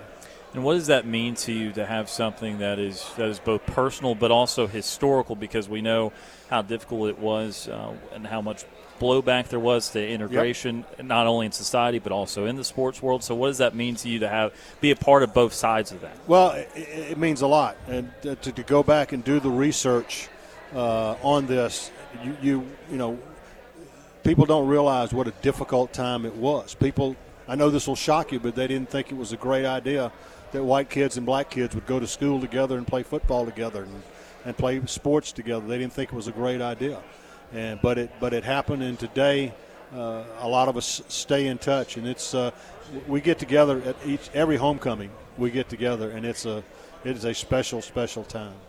Let's talk a little bit about 2023, about Hugh Freeze, about Auburn. Mm-hmm. Obviously, this was a coach that went through, had a past, and was someone that was not necessarily universally received coming back into the SEC. But now that we've turned the page on that, we've gotten into the summer and roster building, all the things that new college football is with the transfer portal. What are the expectations? What is the proper expectation for him in year one? I do not know what to make of Auburn at this point, and that's why any expectations either way are probably not realistic. I mean, Hugh Freeze's track record is usually when he gets the quarterback position figured out, then the other stuff starts to fall into place. And until he gets the quarterback situation figured out, it's going to be tough. It's going to be really interesting to see how the media votes, because I as you sit there and go over every team in the West, you can say something pretty good about that team. Auburn, you know, there are some good things, but I think it's possible for Auburn to get picked last by the media. And so, but if he can get the quarterback situation figured out, we will see.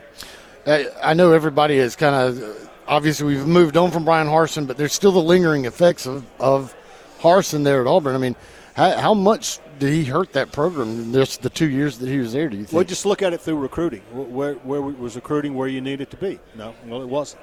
Right. And so it's hard to put a figure on, but we will see once Auburn gets into their schedule and starts playing games, and what does the depth look like and stuff like that. And it's hard to quantify what the impact was, but obviously it was not a fit. When you're looking at the teams that Auburn's going to be fighting to occupy space with in the West, when you're talking about A&M having such wild swings the last couple of years, having that really great 2020 and having a really joke of a year last year. When you look at Ole Miss, who was playing its best football ever under Lane Kiffin, and then the Auburn rumors came out and it went downhill at the end. I mean, what do we make of these teams this year, and how much confidence do you have in their ability to stay afloat? Every team, other than Alabama and LSU, every team in the West has something to prove. You mentioned Ole Miss. That's an issue. Mississippi State's got a 4,000-yard passer, but they're not going to throw the ball as much anymore. What's that going to look like? You know, I'm fascinated. I think Arkansas, if you've got KJ Jefferson, a healthy KJ Jefferson, you've got a chance.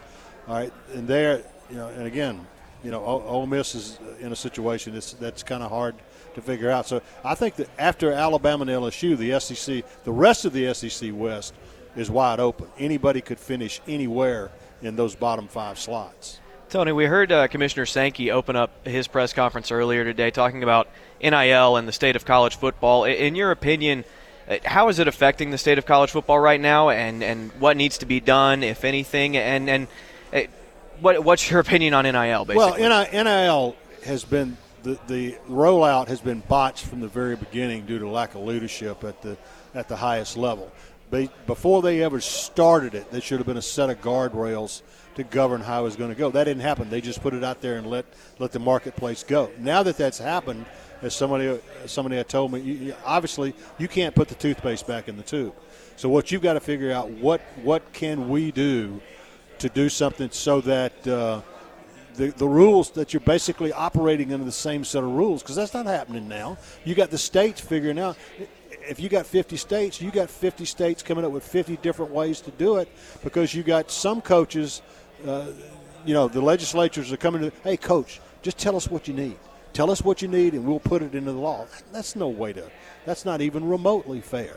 So I don't want the government involved in college football, but I thought Commissioner Sankey made a very good point. He said if we're going to get some uniform guidelines so that everybody's operating on the same set of rules, that may be the only way we do it. Because now that it's out there, now that the guys can go to the marketplace, if you make any changes to restrict the amount of money these guys can make, one person said, why don't we just give everybody $100,000 and be done with it? You know why you can't do that? Because the quarterback at, you name it, Notre Dame, Alabama, Ohio State, Michigan, quarterback of that school is going to raise his hand saying, I can make a lot more money in the open market than $100,000. I'm worth a lot more than that. So to do anything like that is a clear violation of antitrust law. And the people who criticize it don't seem to understand what antitrust law is all about. You can't restrict somebody's ability to make money unless you've collectively bargained that's what the money is supposed to be. So I think getting the government involved is really the only answer. Tony, we'll wrap up things with this. Again, a part of the changing landscape in college football includes these bigger conferences, different scheduling.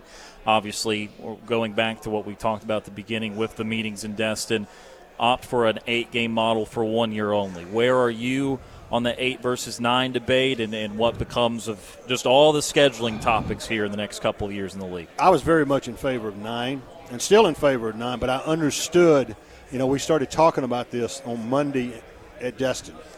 And as the week went on, it became clear that they were not going to go to 9. But I still think the long-term future is best for the SEC to have that 9th game. But I now understand the reason they didn't go to 9 games is because they looked at their 2024 schedules, and there was a ton of really strong Power 5 opponents on that. LSU is playing both UCLA and USC in 2024. So that's why they didn't go to 9. But the reason they will go to 9, you get more quality SEC games, and you go to your friends at ESPN and says, look, you want a 9th conference game? We're here to help. Now, put 2 more zeros on the end of that check, and we're good. All right? And so that's the – but I think ultimately, I want to do 9 conference games because I don't want to lose the secondary rivalries that we would lose with it. Georgia-Auburn is a game that's very, very close to me and my family. I've been playing since 1892, longest continuous rivalry in the Deep South. I would not, even if you played it every other year, I wouldn't want to lose it. And the only way you can save Tennessee, Alabama, the only way you can save those secondary rivalries is to go to a 9-game conference schedule. He's Mr. College Football, Tony Barnhart, here at SEC Media Days. Tony, we appreciate the time, and I know that summer has almost come to an end, but we're excited for college football. There's no doubt, guys. Good to be with you. Appreciate it. That is Tony Barnhart, Mr. College Football, today on Sports Call. We're going to take our next time out. Back with more from SEC Media Days right after this.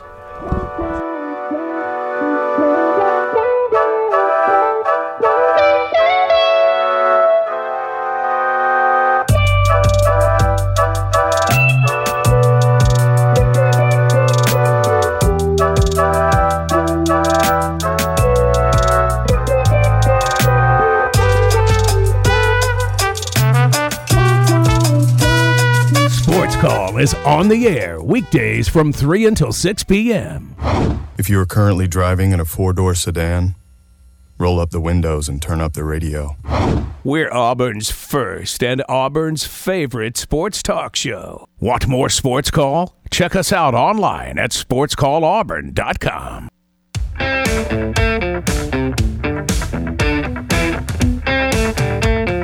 Welcome back to Sports Call, Tiger 95.9, the Tiger.fm, and the Tiger Communications app. Ryan Lavoie, Tom Peavy, Brooks Childress, Brant Daughtry, all with you today here on the Monday edition of the show. Again, appreciate Tony Barnhart for joining us here live from Radio Row here in the Grand Hyatt Hotel, SEC Media Days from Nashville 2023. All right, let's go back to our Auburn Bank phone line, 334-887-3401 locally, or toll-free 1-888-9 Tiger 9. Next up on the show today, Ward Dam Steve. Retire Ward Dam Steve joins us. Steve, how are you doing today? Doing great, guys. It's I'm so just enjoyed the conversations with Jason Caldwell. Great comments from him and insights, and then Mr. Tony Barnhart. With that said, guys. Yes, sir. I've got a holy crap, and then a no. All Which right, one do you what you want got first? For us? No. Let's go that first. Okay. I saw this. I had to say no. Say it ain't so. Ex-Auburn football player Gary Walker, who is a defensive lineman, has signed on with the dark side. Alabama or Georgia? No, the dark side for me is Nick Saban. Yep, I just read it on the Spun. I said, no. You played for Auburn, and you're going to be going to the Iron Bowl as a graduate assistant and saying "Roll Tide." Look, I said, couldn't you find a job anywhere else? I mean, go to Vanderbilt, go to Georgia Tech, somewhere else, please. He's coming from Miami. Yeah, I mean, look, it happens sometimes. I mean, the coach is a different deal. It's a different profession. Didn't Tracy Rocker go and coach there as an assistant? Might have. I mean, again, that sort of thing. Obviously, I know it's not always what you want to hear, but obviously there are plenty of examples of guys that end up coaching rivals and that sort of thing. Obviously, once upon a time. That has happened with numerous people. I mean, you could say the other side of things with again Vince Dooley or something like that. I know, Pat Dye, but this is a guy who wore that jersey, who played for us, and he's going to who? Our most bitter rival, and you're going to be saying not War Eagle at the Iron Bowl, right? How do you do that? I mean, you couldn't pay me to do it, guys. I know. I'm letting go. I said, oh, man, this is a no. All right, moving on. Holy crap. Tom? What's up? Every time this happens, I think of you. You know, we talked about, I think, last year, Ryan, on Friday, how bad is Chicago White Sox, and should we sweep them? Holy crap. 9-0 the first game, and then after that, Yep, lost a close one in Game 2, and then got beat pretty bad in Game 3 with Colby Allard, who, of course, is not really supposed to be on the team anyway. But, again, I mean, yeah, it's baseball. The Braves lost a series to Oakland earlier this year. Clearly anything can happen, and they had their opportunities in Game 2 to win the series, to come back and win that one, and didn't do it. So it goes that way sometimes. I said, wow, GG, yeah, I mean, and they even had Strider pitching for Saturday. Yeah, and he gave up 3 or 4 runs. I mean, he obviously was not at his best, but again, he's had a low to mid 3 ERA really all year. So I mean, he's been dominant in the strikeout sense this year, but he's not had just a bunch of shutout performances this year. So again, it's disappointing, sure, but it's still, in the course of the 162 games, not the most shocking thing. I know. Okay, moving on quickly, guys. SEC Media Days. I just saw this from Jason Caldwell. I said, really? Is this what we're going to come to? Is the SEC home office going to move from Birmingham to Dallas, Texas? Yeah, I don't think home office will, but media days will be in in Dallas next year. What do you make of that? Yeah, I mean, we alluded to it last week on the show. I mean, that was the rumored topic. They've been wanting to go out to Texas for a little while. They've got now even more incentive with Texas and Oklahoma joining the league. That's going to be a long trip for us. I'm not going to take these trips for granted, so I don't know what next year will hold, but it's certainly a long ways out there, and they clearly are wanting to tour all the big cities and all the big locales in the league now. They're not keeping it to just one place, and I think it's going to keep moving around. So are gone are the days of Hoover and Atlanta? They might rotate through there, especially Atlanta. They might rotate through there from time to time. I just think that of all the events that the SEC has that matter, that's a big deal, this is like the most movable event. This is something that I think people can be okay with.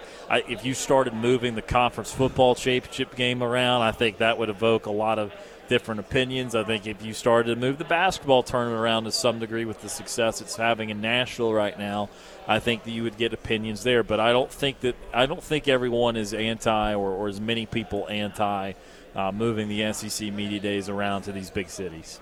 Okay, I'll only get scratching my hips if they move it to Missouri. All right, moving on, guys. Since you are in Tennessee, let's talk about the elephant in the room. 200 violations, and I agree with the sentiments expressed by over the weekend by Philip Marshall. This is all they get. They were docked 28 scholarships. That sounds at first, wow, that's a pretty big hit. But no, Tennessee already docked themselves 18, and then they were hit with a paltry, and I do emphasize paltry, $8 million fine, which, according to Philip Marshall, is like me and you going out and spending $8, for a fast meal.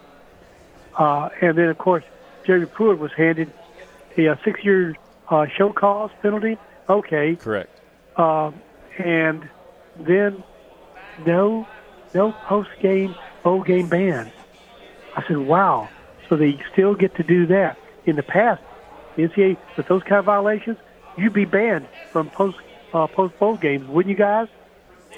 I mean, a while ago, yes, but not recently, not the last several years of these type of penalties. And look, I mean, they had a lot of violations for sure, and I understand that some definitely want the bowl ban, but yeah, I mean, again, the NCAA, that's like a last resort type of deal, and I think I read somewhere where the $8 million is kind of what the program would expect to make by playing in a bowl game. And so it's kind of de facto they're penalizing them, the financial part of it, for what they would earn out of making a normal bowl game. So I think that's why that number is at $8 million. And then, as far as the scholarships, yes, it amounts to 5 or 6 scholarships per year there, which is, again, that's a decent amount of the allotment you get of new scholarships. So again, like I get it. Some people really want the deal there for them to not have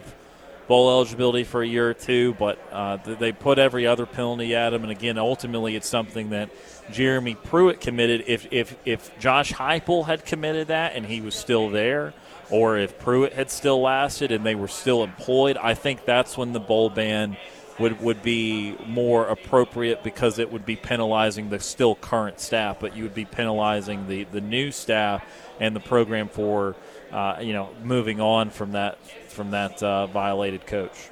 And what you said there, it's a double-edged sword. Why punish people who had nothing to do with this? And just to me, the penalty was, to me, and Philip Marshall was really paltry. He said that's nothing, $8 million to a university like Tennessee.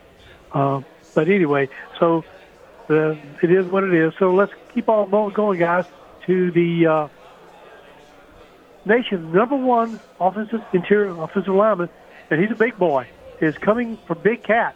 He's coming all the way to California. So we are attracting some people that I didn't think we'd be able to do so quickly. What do you guys think? Yeah, I mean, again, a Big Cat weekend's going to have a lot of big-time recruits there. I mean, and his name is DeAndre Carter. Sure, and he is big, literally and figuratively too. I think that the return of a robust Big Cat weekend's needed. That was something that came in about a decade ago or so, around the Gene Chizik timeline. Yeah. And that's something that got a lot of success then. It seemed to tail off in recent years. You can put 2 and 2 together there. But then, I think that knowing that Hugh Freeze is a guy that has usually had a good recruiting acumen dating back to his Ole Miss days, I think making a big deal out of Big Cat Weekend again, getting the top guys on campus is somewhat predictable and is something that is necessary. And, of course, over the weekend we got a commitment for a 4-star player. So that was a big. I think that was a big commitment there. Moving on again, guys. Have you seen the 247 Sports Media Days SEC predictions from all the 247 Sports local and national writers? I don't think I've seen the complete list. Okay. Number one, their pick. They got 23 first-place votes in Georgia. Sure. Yeah. Number 2, Tennessee. Okay. This is a little bit surprising. Number 3, they have South Carolina. A lot of people very high on South Carolina for this upcoming season. Yeah, some momentum from last year being able to beat Tennessee and Clemson in back-to-back weeks. All right. And then moving on, number 1, Alabama. 14 first-place votes. Number 2, LSU. I'm going to get to them in a little bit. Number 3, Ole Miss. Auburn is 6 below or 7. Arkansas, yes, and Ole Miss, and we're number 6. Yep. Yeah. You surprised or not? No, that's pretty standard. Yeah. I think that's how it's going to shake out here in Hoover. Again, Auburn has a lot of roster turnover, and I think Jason Caldwell was talking a little bit about it, that they needed to have a lot of roster turnover, but then you still got to have guys. So they got the depth part figured out, but they've still got to figure out, do they have studs? Do they have truly great players on both sides of the ball? And again, it's still, I caution people, yes, you have a higher probability now than you used to be able to have a big first year, but still new everything. New coach, a lot of new players, new system, all that good stuff. And so year one is not the final form of a program, and people have to remember that, even though I know the patience wears thinner and thinner by the year in athletics. But, again, year one is not supposed to be Auburn picked to win the league and all that sort of stuff. Steve, I would go like Matt 11-1, but come on, guys, Mr. Talking Football, college football guy, Tony Barnhart. We don't know anything. Yeah, Tony Barnhart. We don't know anything about Auburn yet. In fact, we don't know some of the other teams how good they're going to be, but we just get thrown to the curve here, number 6, right above Mississippi State. Right. Well, yeah. I mean, you look at the roster. I mean, it was depleted. Yes, they've done some good job. They've done a good job on getting some spots filled, but there's just so many question marks there. It is what it is. I mean, you just got to understand that this program was really kind of left in shambles for the most part, and he's having to pick up a lot of pieces to get it back on the right track, and it might take a little bit. I think things will go a lot better than they did last year, Steve, but remember, you were having these same questions for us last year, why the league was devaluing Auburn and putting them down low in the totem pole, and Auburn ended up incredibly low in the totem pole. So sometimes they get it wrong, but sometimes they know what they're doing, and Auburn might surprise people. The possibility is there, but I still think that Auburn is a year or two away from being able to be in their best form, and so they're not going to go out there and win every 50-50 game this year. Oh, fair enough. Everything you said has valid merit to it. But why the Love Fest again? Not only with A&M, but even more so with LSU, guys. Well, because they won the West last year. Yeah, Brian Kelly's okay. Brian I Kelly's knew somebody was going to say that. Coach. May I respectfully remind you what LSU did last year? Win the West? Win the SEC's Western They Division. got their butts handed to them at home by who? Tennessee. The Tennessee game? Yeah. Oh, wow. Yeah. I mean, Tennessee was a top 5 team last year. Who had year. been on a 6-game losing streak.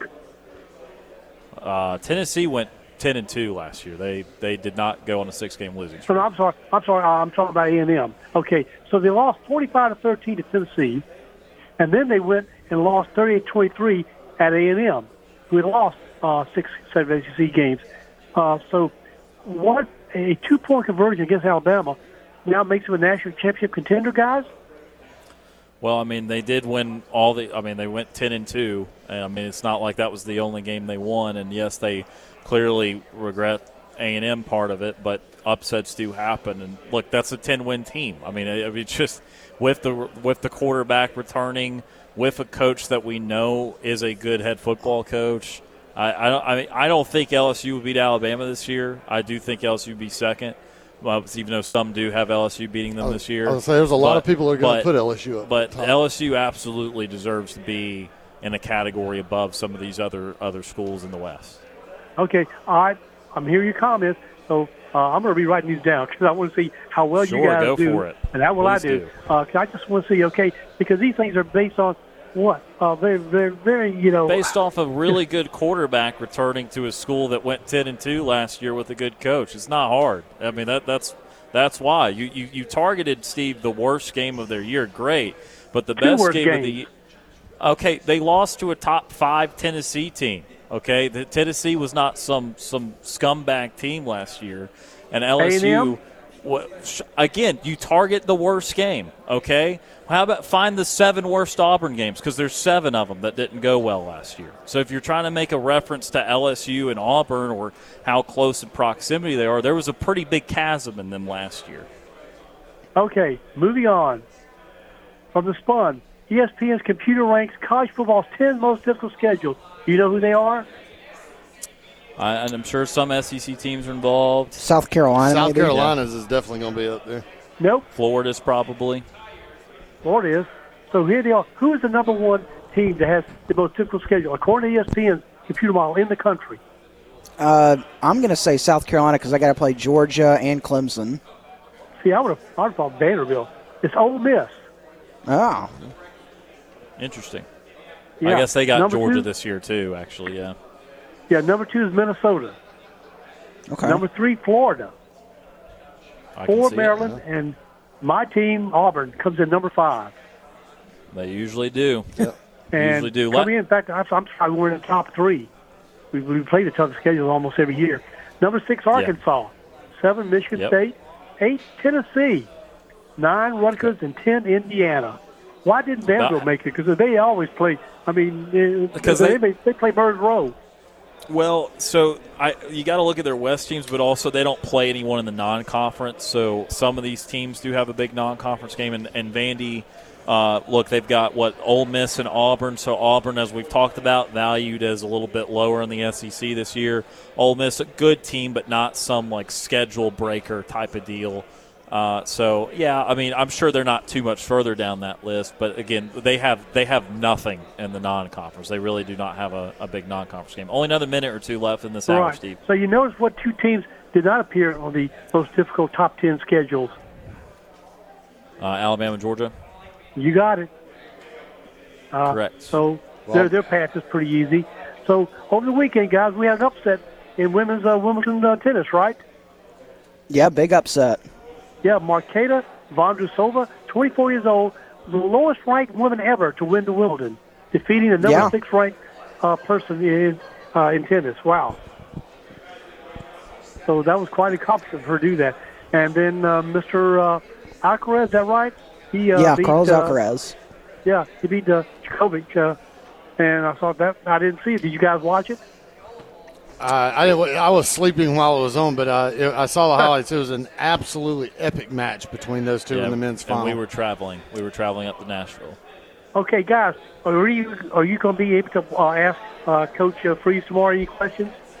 Yeah, we're certainly going to try to. We're working with Auburn's staff there to trying to get that worked out, and we're going to certainly try to do that. Who'll be the first person to ask what's the status on Jaquez Hunter? I don't know if we'd be. We'll see about that one. We'll have to. We'll have to get the interview lined up first, and then we'll see. Or secondly, question, Coach, will we know who the starting quarterback is after fall camp, or by the first game, or not? Sure. Yeah, we would probably ask that and get a timeline for the starter job. Steve, we got to let you go because we're at the end of the hour thank you so much. I enjoyed both those interviews you have with Jason Caldwell and Coach Tony Barnhart, and you guys do an excellent job. And TP is doing an excellent job of not hanging up on people. So with that said, have a safe afternoon and enjoy you tomorrow. I'm looking forward to tomorrow, definitely. War Eagle, guys. War Eagle, Steve, appreciate your phone call. That is retired War Dam Steve joining us on the Auburn Bank phone line. We are out of time for hour number 2. Coming up in hour number 3, again, we're going to have that interview with Jordan Rogers. Also more on this Monday edition of Sports Call live from SEC Media Days 2023. We'll be right back.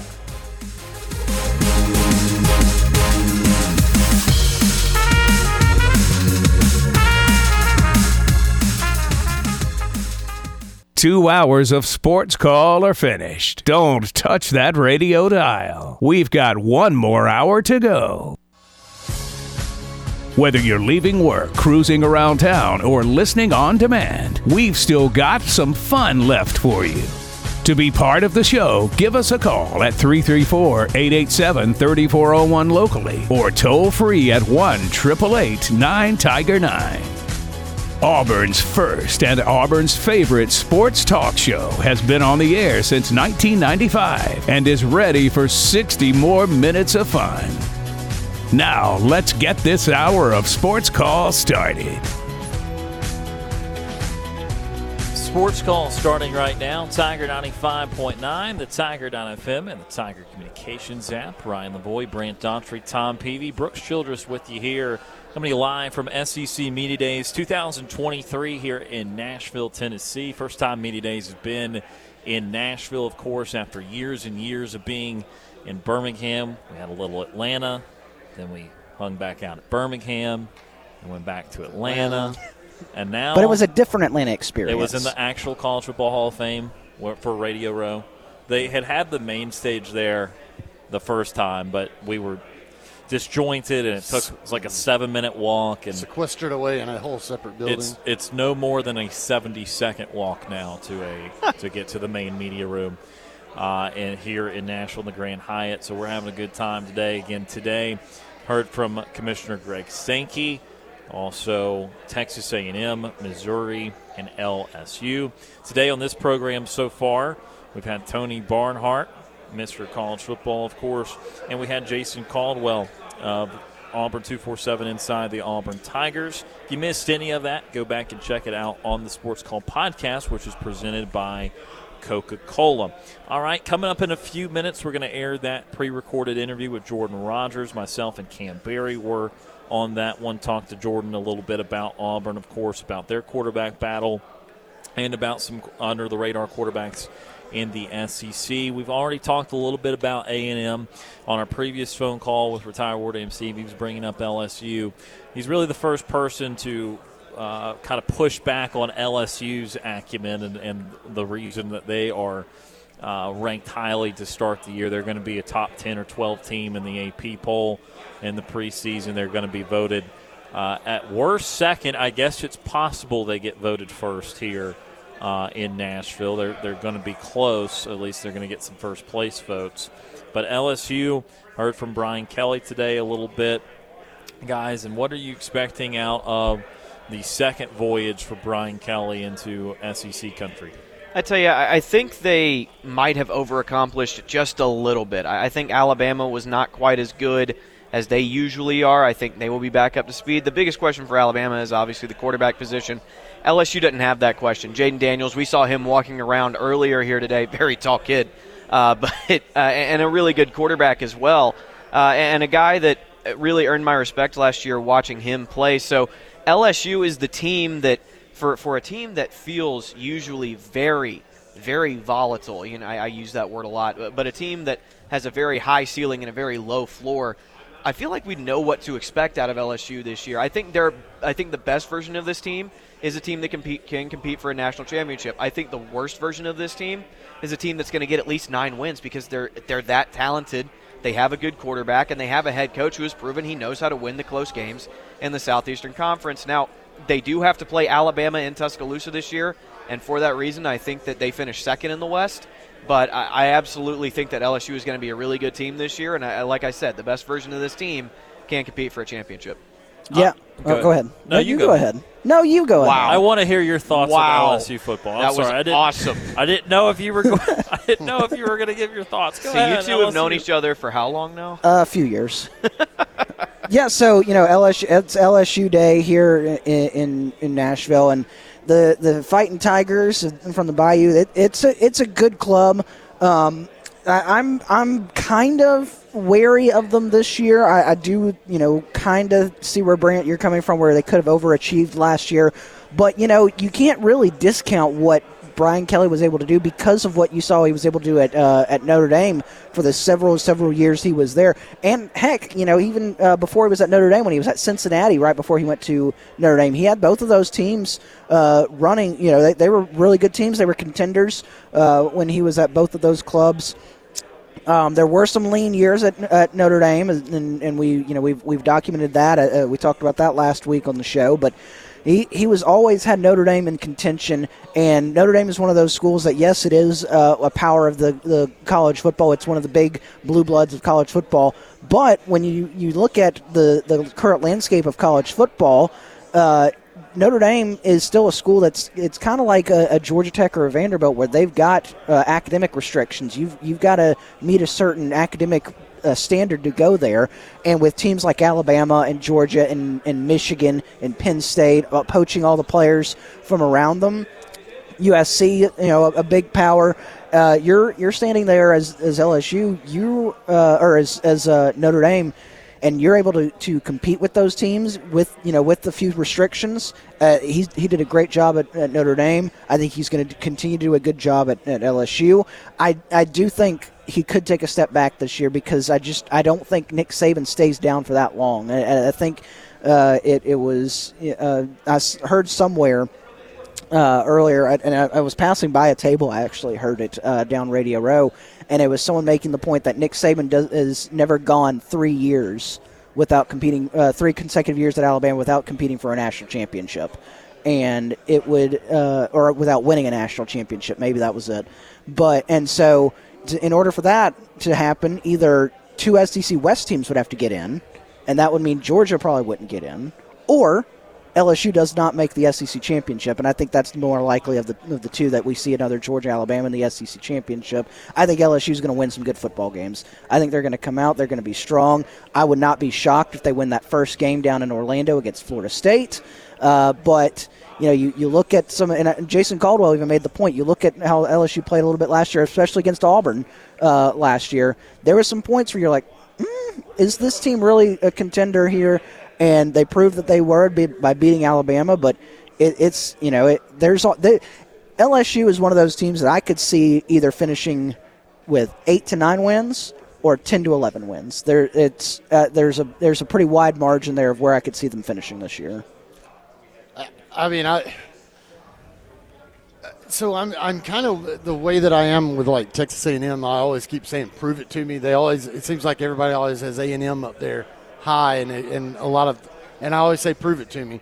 Well, LSU proved it last year, so they've already proven it. So I could see them I could see them winning the West again.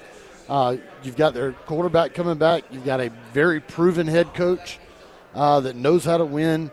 I don't see why not. But yeah, I mean they could have overachieved. We'll see, but they have proven it to me already, and so.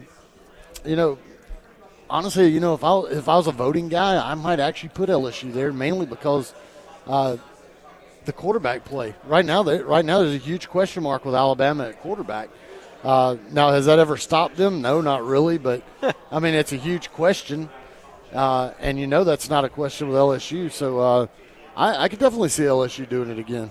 Yeah, I think the biggest thing for the Tigers is, I feel good about their offense. Now, I don't think Daniels is going to go put up Burrow numbers or anything like that. Like, I don't think it's on the table that LSU just becomes like the best offense in the country. They will be a really good offense, and they have a very high floor for that. I don't think they're going to just be some disappointing offensive team. Right. The defense, they do have a fair amount of returning starters. And I want to remind you of someone that's not here because he is an underclassman, but Harold Perkins, that freshman from last year, was a 5-star linebacker, made a ton of really crazy athletic plays for LSU.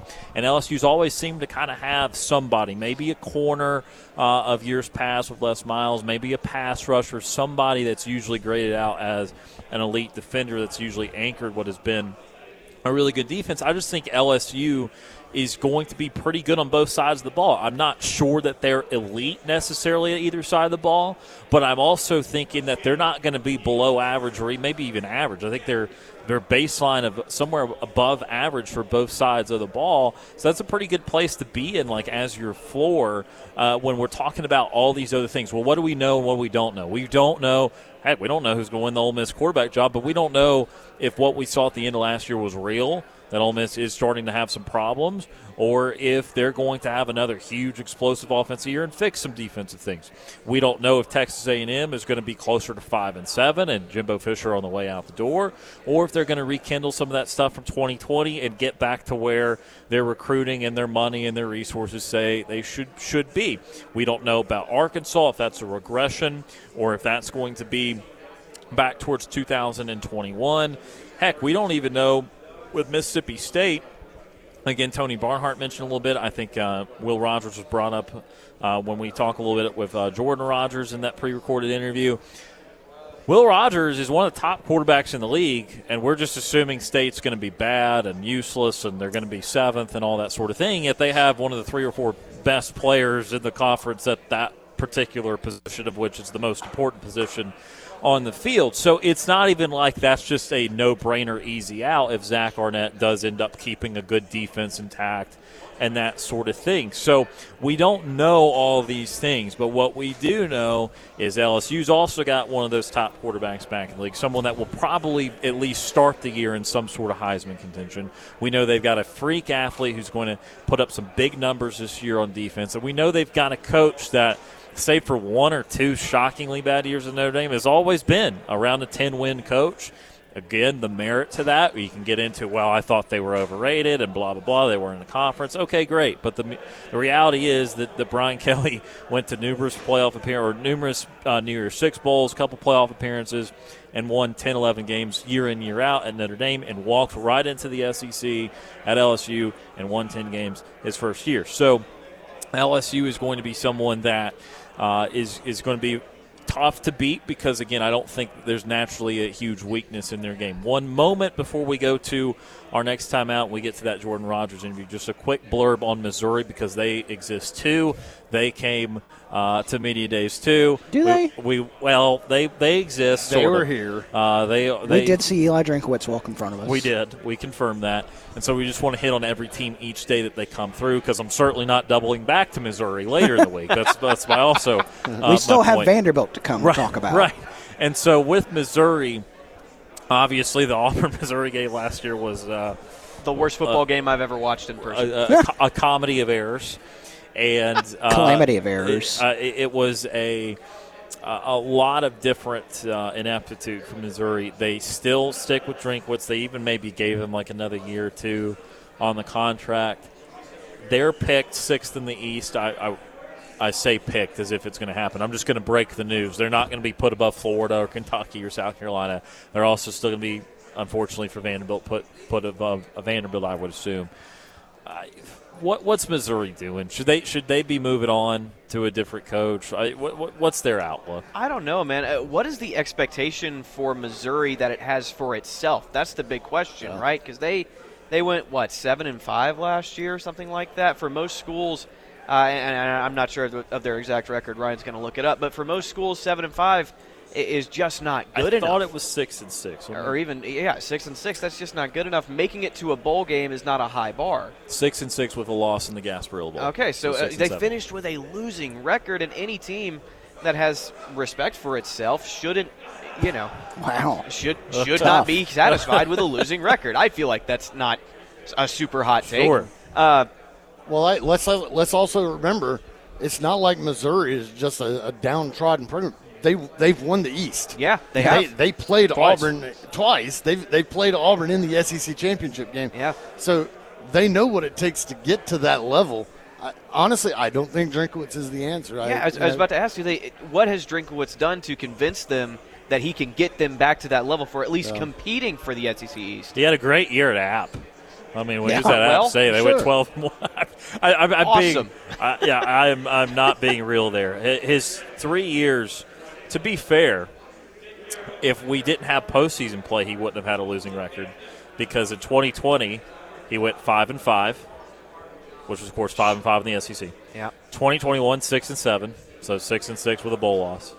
2022 6-7 with a bowl loss. So he's 17-17 in the regular season. It's consistent. 11-14 in the league, which 11 SEC wins in 3 years for Missouri is not the worst thing I've ever heard. But of course you have the 5 wins from the 10-game schedule, but then 2 bowl losses. So ultimately 17-19 in 3 years at Missouri. I'm going back to Gary Pinkel, because Gary Pinkel is obviously the Missouri coach that had real palpable success. Yeah.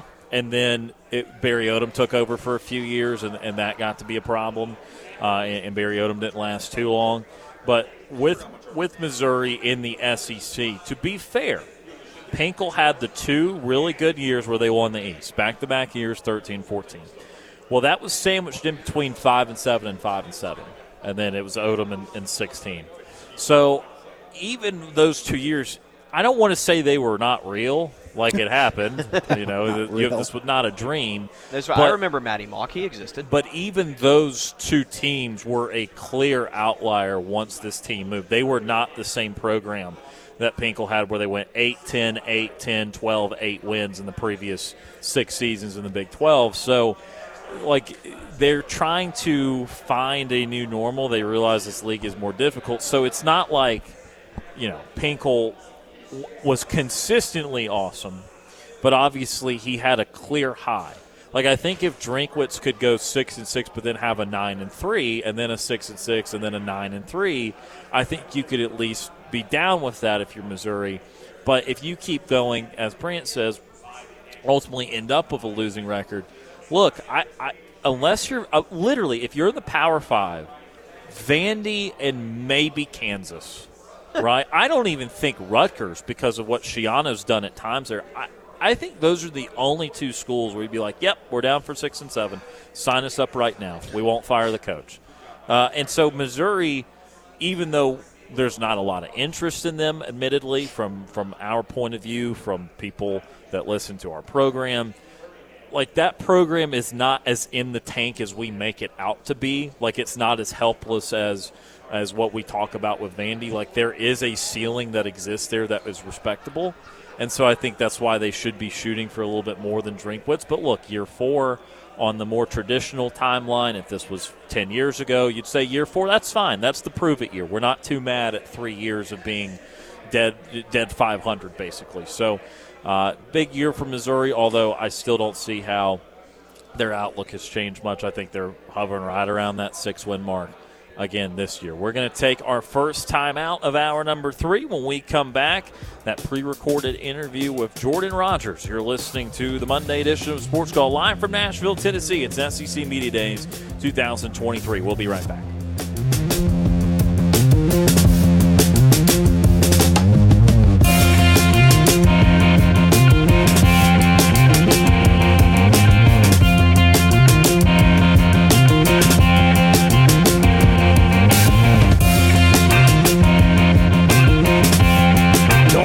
Call into the show? Send us your thoughts via email. You've got mail. SportsCall@thetiger.fm.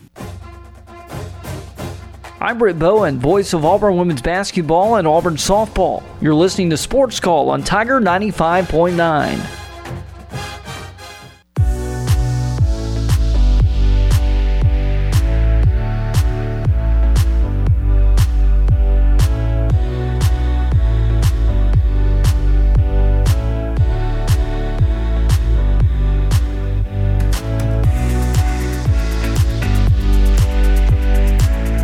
here at SEC Media Days here in Nashville, 2023. Welcome back to Sports Call. Ryan Lavoie and Cam Berry with you. And we're pleased to be joined by the SEC Network's Jordan Rogers now. Jordan, we're here in Nashville with you, and, of course, you played your college ball here. So about time we got Radio Row here in Nash Vegas, right? Absolutely. It's a nice little change-up. Yeah, how good does it feel to be back here in Nashville? And I know that we've been bouncing all over the place with Media Days, but again, where you play college ball. It feels great. I tell you what, I'm the one that everyone's asking this week, hey, where should I go to dinner? Where should I go? I'm like, hey, guys, I was here in 2012. I don't know if you've been to Nashville in the last decade. It is completely different. It didn't look like this in 2012. Right. There wasn't a single rooftop down on Broadway. Not one. We would go down on Broadway on Sundays, right? Completely different scene. Yeah, Sundays because we had kind of a light practice. Mondays was our day off in college. So, like, we'd hit Broadway on Sunday night sometimes, go down to the stage. But there was no rooftops. It is not like it is now, but sure, it's fun to come back. Yeah, time flies and things change a lot. We'll get to quarterbacks here in the league in just a second. Let's start with Auburn, though. However, first year for Hugh Freeze, trying to make a lot of momentum in the offseason, and I know it can be hard before you even coach a game to really analyze a whole lot of things about it, but just from what you've seen about it, what is kind of the vibe around Hugh Freeze? How has he changed in kind of the dynamic of the expectations going into this year? I think he brings a legitimate voice that you can't not listen to when it comes to offense. And I think he is raising the standard and expectation for that offense. And he's putting in a proven system that is going to put up points. I mean, I just think Auburn of recent, back to even Jarrett Stidham kind of underperforming maybe for his talent in that offense at times, the scheme is going to instantly make Auburn better. Now, I think the quarterback situation is going to be really interesting as it plays out, and we can get into that when we get into that. But they've added pieces around the quarterback, and I think the scheme itself is going to really help instill confidence. I just feel like when I've been around this program, there hasn't been the confidence, the swagger that you need on that side of the ball to be who they should be and to produce like the talent that they've had at times. So I think it's a great thing. That West is going to be tough, though. Outside of a couple teams, there's a lot of unknown. Right, and actually speaking about the quarterback situation, Hugh Freeze brought in Peyton Thorne from Michigan State, a starter with some experience as well.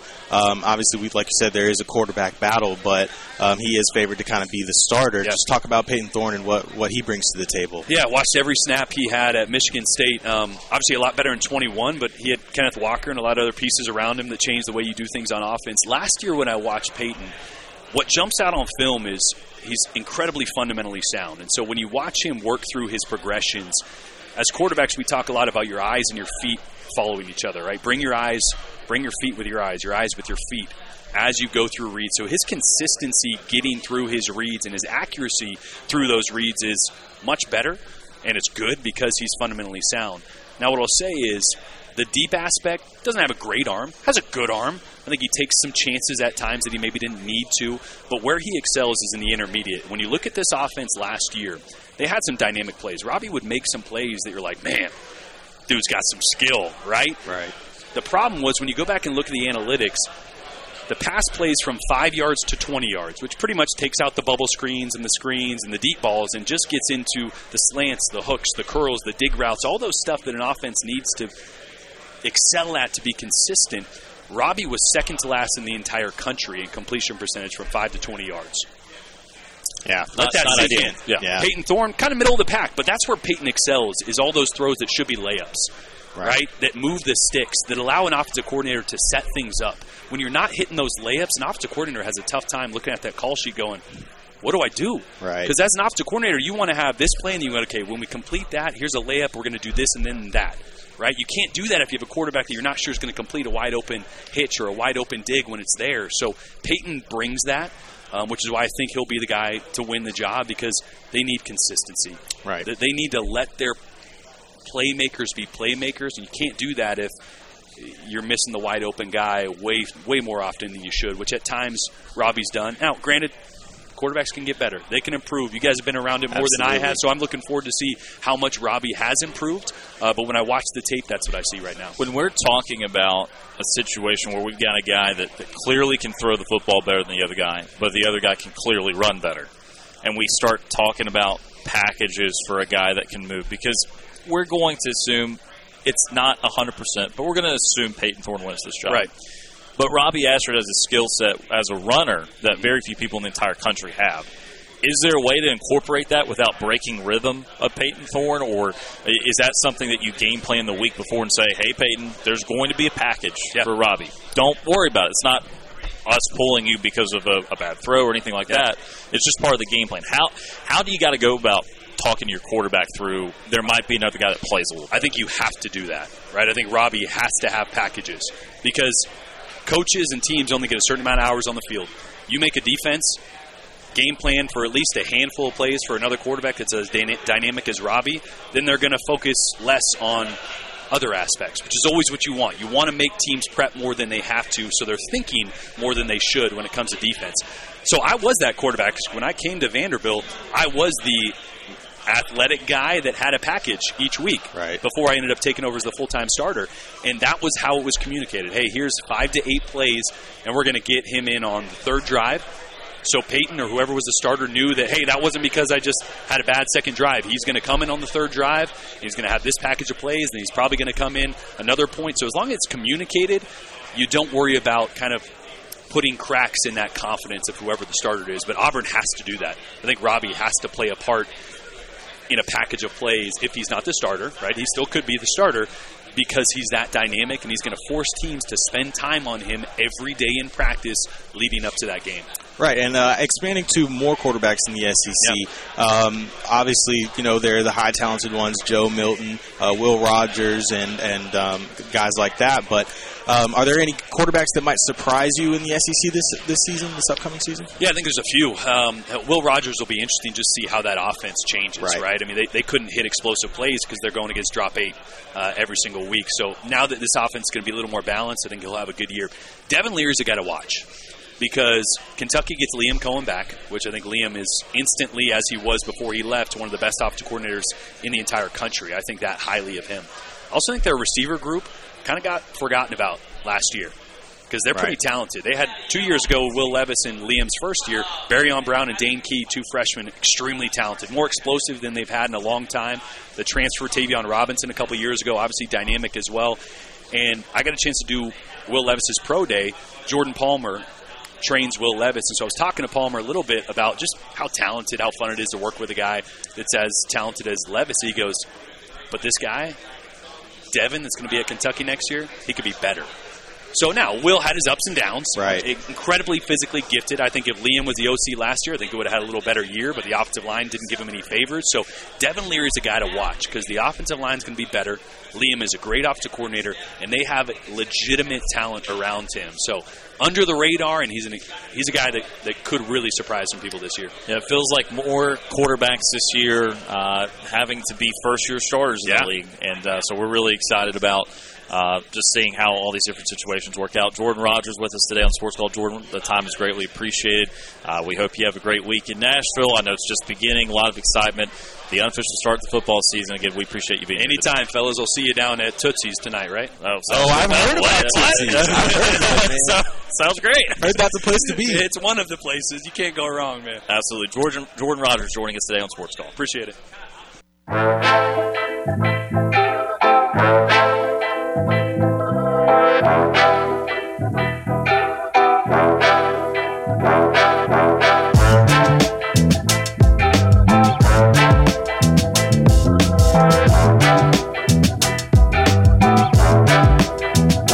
The Sports Call crew wants to hear from you.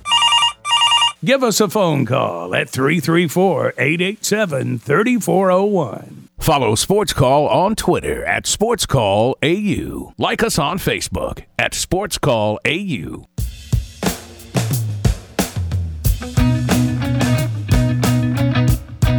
Welcome back to Sports Call, Tiger 95.9. Ryan Lavoie, Brooks Childress, Brant Daughtry, Tom Peavy with you here on this Monday. And, of course, you just heard from Cam Berry as well, doing that interview with Jordan Rogers, as I found Brooks Childress here having a little fun as we start. Blocker charge. We're getting delirious. It's only day one. Yeah. Are we getting delirious? I'm ready to go, man. Oh, yeah, I'm pretty pumped up. Put down 2 Dr. Peppers and a Sunkiss today. You can be excited. Along with water. Don't worry, my dear wife, Grace. I have had water today. I've had Mountain Dew.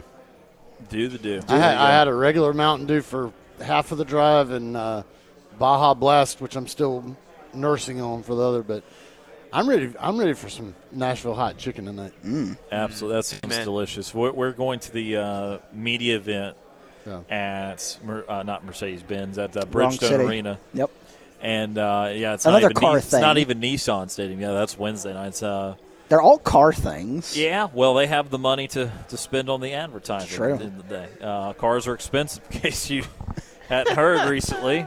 So that's coming up for us a little bit later this evening. At some point today, or not today, some point this week, when we do get delirious, we're going to start going through the drink fridge options and how many of them there are. And when we get delirious later in the week, that's when you'll hear our Vanderbilt preview. Oh, goodness gracious. What day is Vandy? Tomorrow, first thing in the morning, 9 a.m. Yeah, that may not get covered. Clark Lee just signed to an extension today. Yeah, that may not get covered. I don't know. As we do each and every Monday, though, keeping the tradition alive, time for best and worst. Now, time for the best and worst. No! Of the weekend. All right, best and worst of the weekend. Let's start negative. Tom, do you have a negative revolving around car trouble? Or not car trouble, but just timeliness of truck services? Feels like a negative. It's a negative, but I mean, it just, I had to get my truck in the shop, which meant they're not done with it. I came back from Florida, and it was like, all right, I got to get this truck in and service because of this trip coming up to Nashville. Well, they have not gotten done with my truck. So, rental car. What are you driving? What is the rental car? Is it something cool? Nah. Is it a Nissan? I thought you were going to. I think it is. I think it is a Nissan. Was it Corolla? You right in. Toyota. That's Toyota. That's what I drive. Toyota Corolla, okay. I thought you were going to go with Dodge Charger. So you have a Corolla? I got a Corolla. I think what that's what year? it's sitting on. I don't know. I don't know. Does that have a spoiler? I don't think so. Okay. I'm just asking. He's just driving the car, man. He's just driving the car. I really like get me in the least expensive thing that will get me to and from Nashville. You see, you only get a rental car every so many times in your life. Like, I think you go big or go home. Like, I think you should be riding up here in like a Stinger or something, a Kia Stinger. Or like a Corvette. Get the Hummer. Get 9 You should have rolled up here in a Hummer. No, that would have been You don't see those very much anymore, do you? Yeah, Cam and I had this exact conversation on the way up. Wow. They get no miles per gallon whatsoever. That's why I brought up a Hummer. Well, so you got to think of this. I just got back from vacation in Florida, spent a lot of money. Nashville. Tom, listen, you only live once, all right? Yeah. How many times are you going to get to drive a Dodge Charger? Listen. There's a chance of sitting in the back of one. But do you want to sit in the back of a Dodge Charger? You want to be in the driver's seat. A lot of cops drive Dodge Chargers. That's what I was getting at. Oh. Riding in the back of one. Well, Tom, if you've done something bad. Yeah. Not me. No, not me.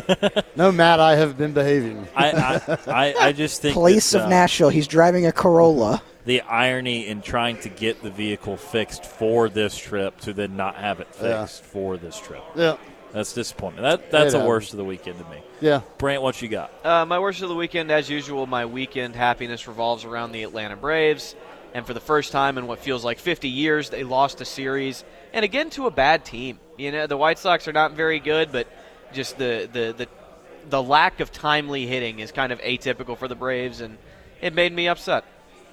Brooks, your worst? Well, yesterday I had to ride up 5 hours in a car with Brant. Whoa. So, I mean, that could categorize as a worst of the weekend. You're allowed to travel in my vehicle on the way back, right? I didn't know that, but now that I've made this comment, I may have to. All right, but you're paying for my gas on the way back still, right? I paid for your parking yesterday, so, hold on. Okay, now. $10. It takes $50 to fill up my car. It takes $50. Oh, my gosh.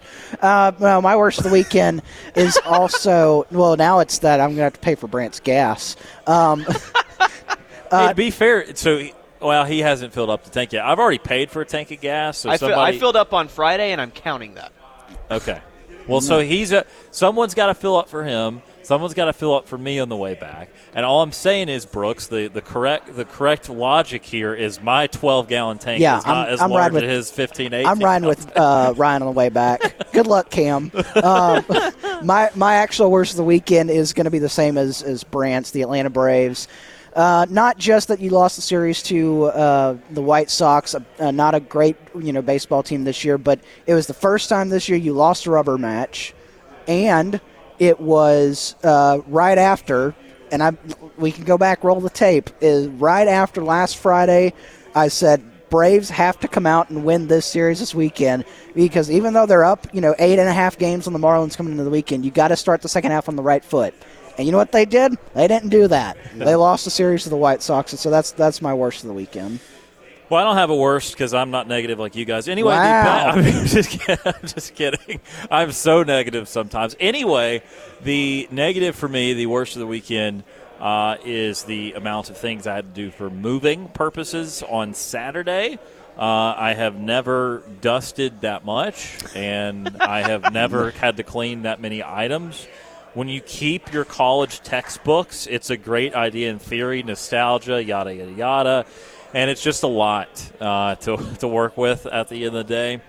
You going to have a moving sale? So nope. Ah. Nope, probably not. It's going to come rummage through your stuff. Well, the thing is, I've already thrown away several things. Ah. And I've already kind of denoted what I'm throwing away versus what I'm keeping, and most of the throwaway stuff has already thus been thrown away. So my worst is just the continued moving process, which should be completed when we return by the end of next weekend. But that's just, not my favorite thing in the world. Best of the weekend, what we got? My best of the weekend is going to be Brooks's worst, or at least I wanted it to be. I got to spend 5 hours in a car with my buddy Brooks. We listened to the Braves. We listened to music. We laughed. We joked. We stopped at Milo's in Carrollton, I think? Coleman. Very different. Yeah. Yeah. Wolf. Yeah, fair. I don't know. I enjoyed it. Apparently Brooks did not, and now I'm sad. And now that's the worst for his next And we have to spend the next 4 days together, so. You get to sit on the other side of the table from me. So. Tom, your best? My best is something I didn't even get to watch. I just saw the highlights of it and kind of kept track of it. But the Wimbledon men's final, we talked about it. Alcaraz knocking off Djokovic in the finals, and just an absolute epic match there. 1-6, 7-6, and an epic tiebreaker. Let's go. So Djokovic wins 6-1. Alcaraz wins 7-6 in an epic tiebreaker. Alcaraz wins 6-1. Djokovic comes back, wins 6-3, and then Alcaraz finally wins at 6-4. Just an absolute epic back and forth match. They say it's one of the best ever Wimbledon finals in the men's side that has ever occurred. And like I said, I watched the highlights of it and I was like, oh my gosh, that was epic. So there you go, best of the week. My best of the weekend came yesterday. Shout out to the folks at Blue Moon Waterfront Grill that we ate here in Nashville. Good pick. Right on the Cumberland River on the west side of town. Here was my menu for the night, folks. I got the Brooks had a fun night. Hot honey chicken and shrimp on a bed of yellow rice with a side of cheese grits, a key lime pie martini to drink. Yeah. And for dessert, the coup de grace was the white chocolate blueberry cobbler cheesecake. Goodness. And my goodness gracious, I don't think I've had that good of a time eating in a while. And Brooks is still with us. Yeah. So that's good news. I'm still floating from it though. It was, man, I still think about that. We love food and we love eating at local places when we get to travel. I think that's not some revolutionary concept. I think a lot of people feel that way. Yeah, you got the blueberry cobbler. I got, what did they call it? Something mud the Cumberland mud pie. Cumberland mud pie. That thing, very similar, like a chocolate cheesecake type thing. But I made the comment, I could eat one of these every day for the rest of my life, and I'd die happy. And nice. And I echo the sentiment with my with the cheesecake. Oh, so good. It was the best of times. I'm not gonna the what is it? Is it Charles Dickens? That's like it was the best of times, the worst of times. It's Moby Dick, I think. One of those. It was the best of times, and that's it. It was the best of times. There was no worst of times. Yeah, I mean it was an enjoyable meal for sure. I certainly went to Baskin Robbins. We don't have a Baskin Robbins in Auburn, so yeah, we did. We did stop there for you. So got some delicious ice cream. My best of the weekend though. Our Airbnb. Yeah. We got it for the same price that we would have gotten most hotels. So, again, it's not like we just paid an arm and a leg, although we certainly do appreciate Brooke Myers, our GM, and our sales manager, Wendy Drost, who are a big part of the reason why we're here. And so we do certainly appreciate them for helping us get here. And the Airbnb that we've got is tremendous. I doubt I will ever own something that nice. It is it's very new too. I was going to say it says something that this is what we're talking about, how nice the Airbnb is, and then they're not even done working on it. Like there's a room upstairs, like the very top, that there's like it's clearly unfinished. Like they are still like constructing on it, and it's this nice. Yeah, it's three floors. Put it that way. It's very thin, and you've got 2 bedrooms on one level. You've got a 3rd bedroom on the upper level. And Brant's got the bedroom with 2 beds in it. He can switch beds every night if he wants. I could if I wanted to. Yeah, change things up a bit. I've got my own air conditioning unit as well. It's very nice. Yeah, Brooks and I are just kind of splitting the AC on this side. I haven't seen the place that I'm staying in. I gotta leave here and go get checked in, and then I'll have the pictures look fantastic where I'm staying. If anybody has ever stayed at the Placemaker here in Nashville, is where I'm going to be housing myself. So maybe I'll have an update on my sleeping and housing situations tomorrow. Well, as a head football coach in the NCAA once said, we wish you nothing but the best. Yeah, with that living arrangement. But the other thing is, where my hotel is, it's like just a couple of blocks down. I mean, I can walk there, and I probably will walk there. Is the original Hattie B's. So, if you want to, and this is roam around just the a world. suggestion. This is just if you feel inclined. If you want to, if you got enough to bring the next day. I have money in the wallet, and maybe that would be maybe you hold off. Maybe find another local establishment to eat at tonight. Maybe get lunch there tomorrow, and Well, see, maybe he needs to go twice then. Yeah, maybe you go twice. Well, all right. Well, so lunch sometime this week. So I've already kind of like planned out like a couple of my eating and stuff. Hot chicken is on if you come to Nashville, you have to do hot chicken. Now Prince's is the original hot chicken here. There is one over by Bridgestone Arena that y'all will be close to tonight. But Hattie B's is right there. So yeah. And then I saw a barbecue place called Peg Leg Porker that I'm going to go to. Yeah. I mean, with a name like that, you got to try it out. That would probably be pretty good. Yeah, even though we're in Nashville, some Memphis-style dry rub ribs. That's going to happen. Yeah, that sounds. But I may also have to venture to Prince's and try some of see how theirs compares to Hattie B's. Yeah, because I will say at least Hattie B's is in Birmingham, and so I've had Atlanta. So I've had it a few times in Birmingham. So we might go a different chicken route. I've had it every single time we've been at SEC Media Days, either in Birmingham or Atlanta. Nice. I always go to at least one night. I go to Hattie B's. A tradition unlike any other. That's right. Very fair. Down to a minute or two left in the show. Time for Nightly TV Guide to wrap things up.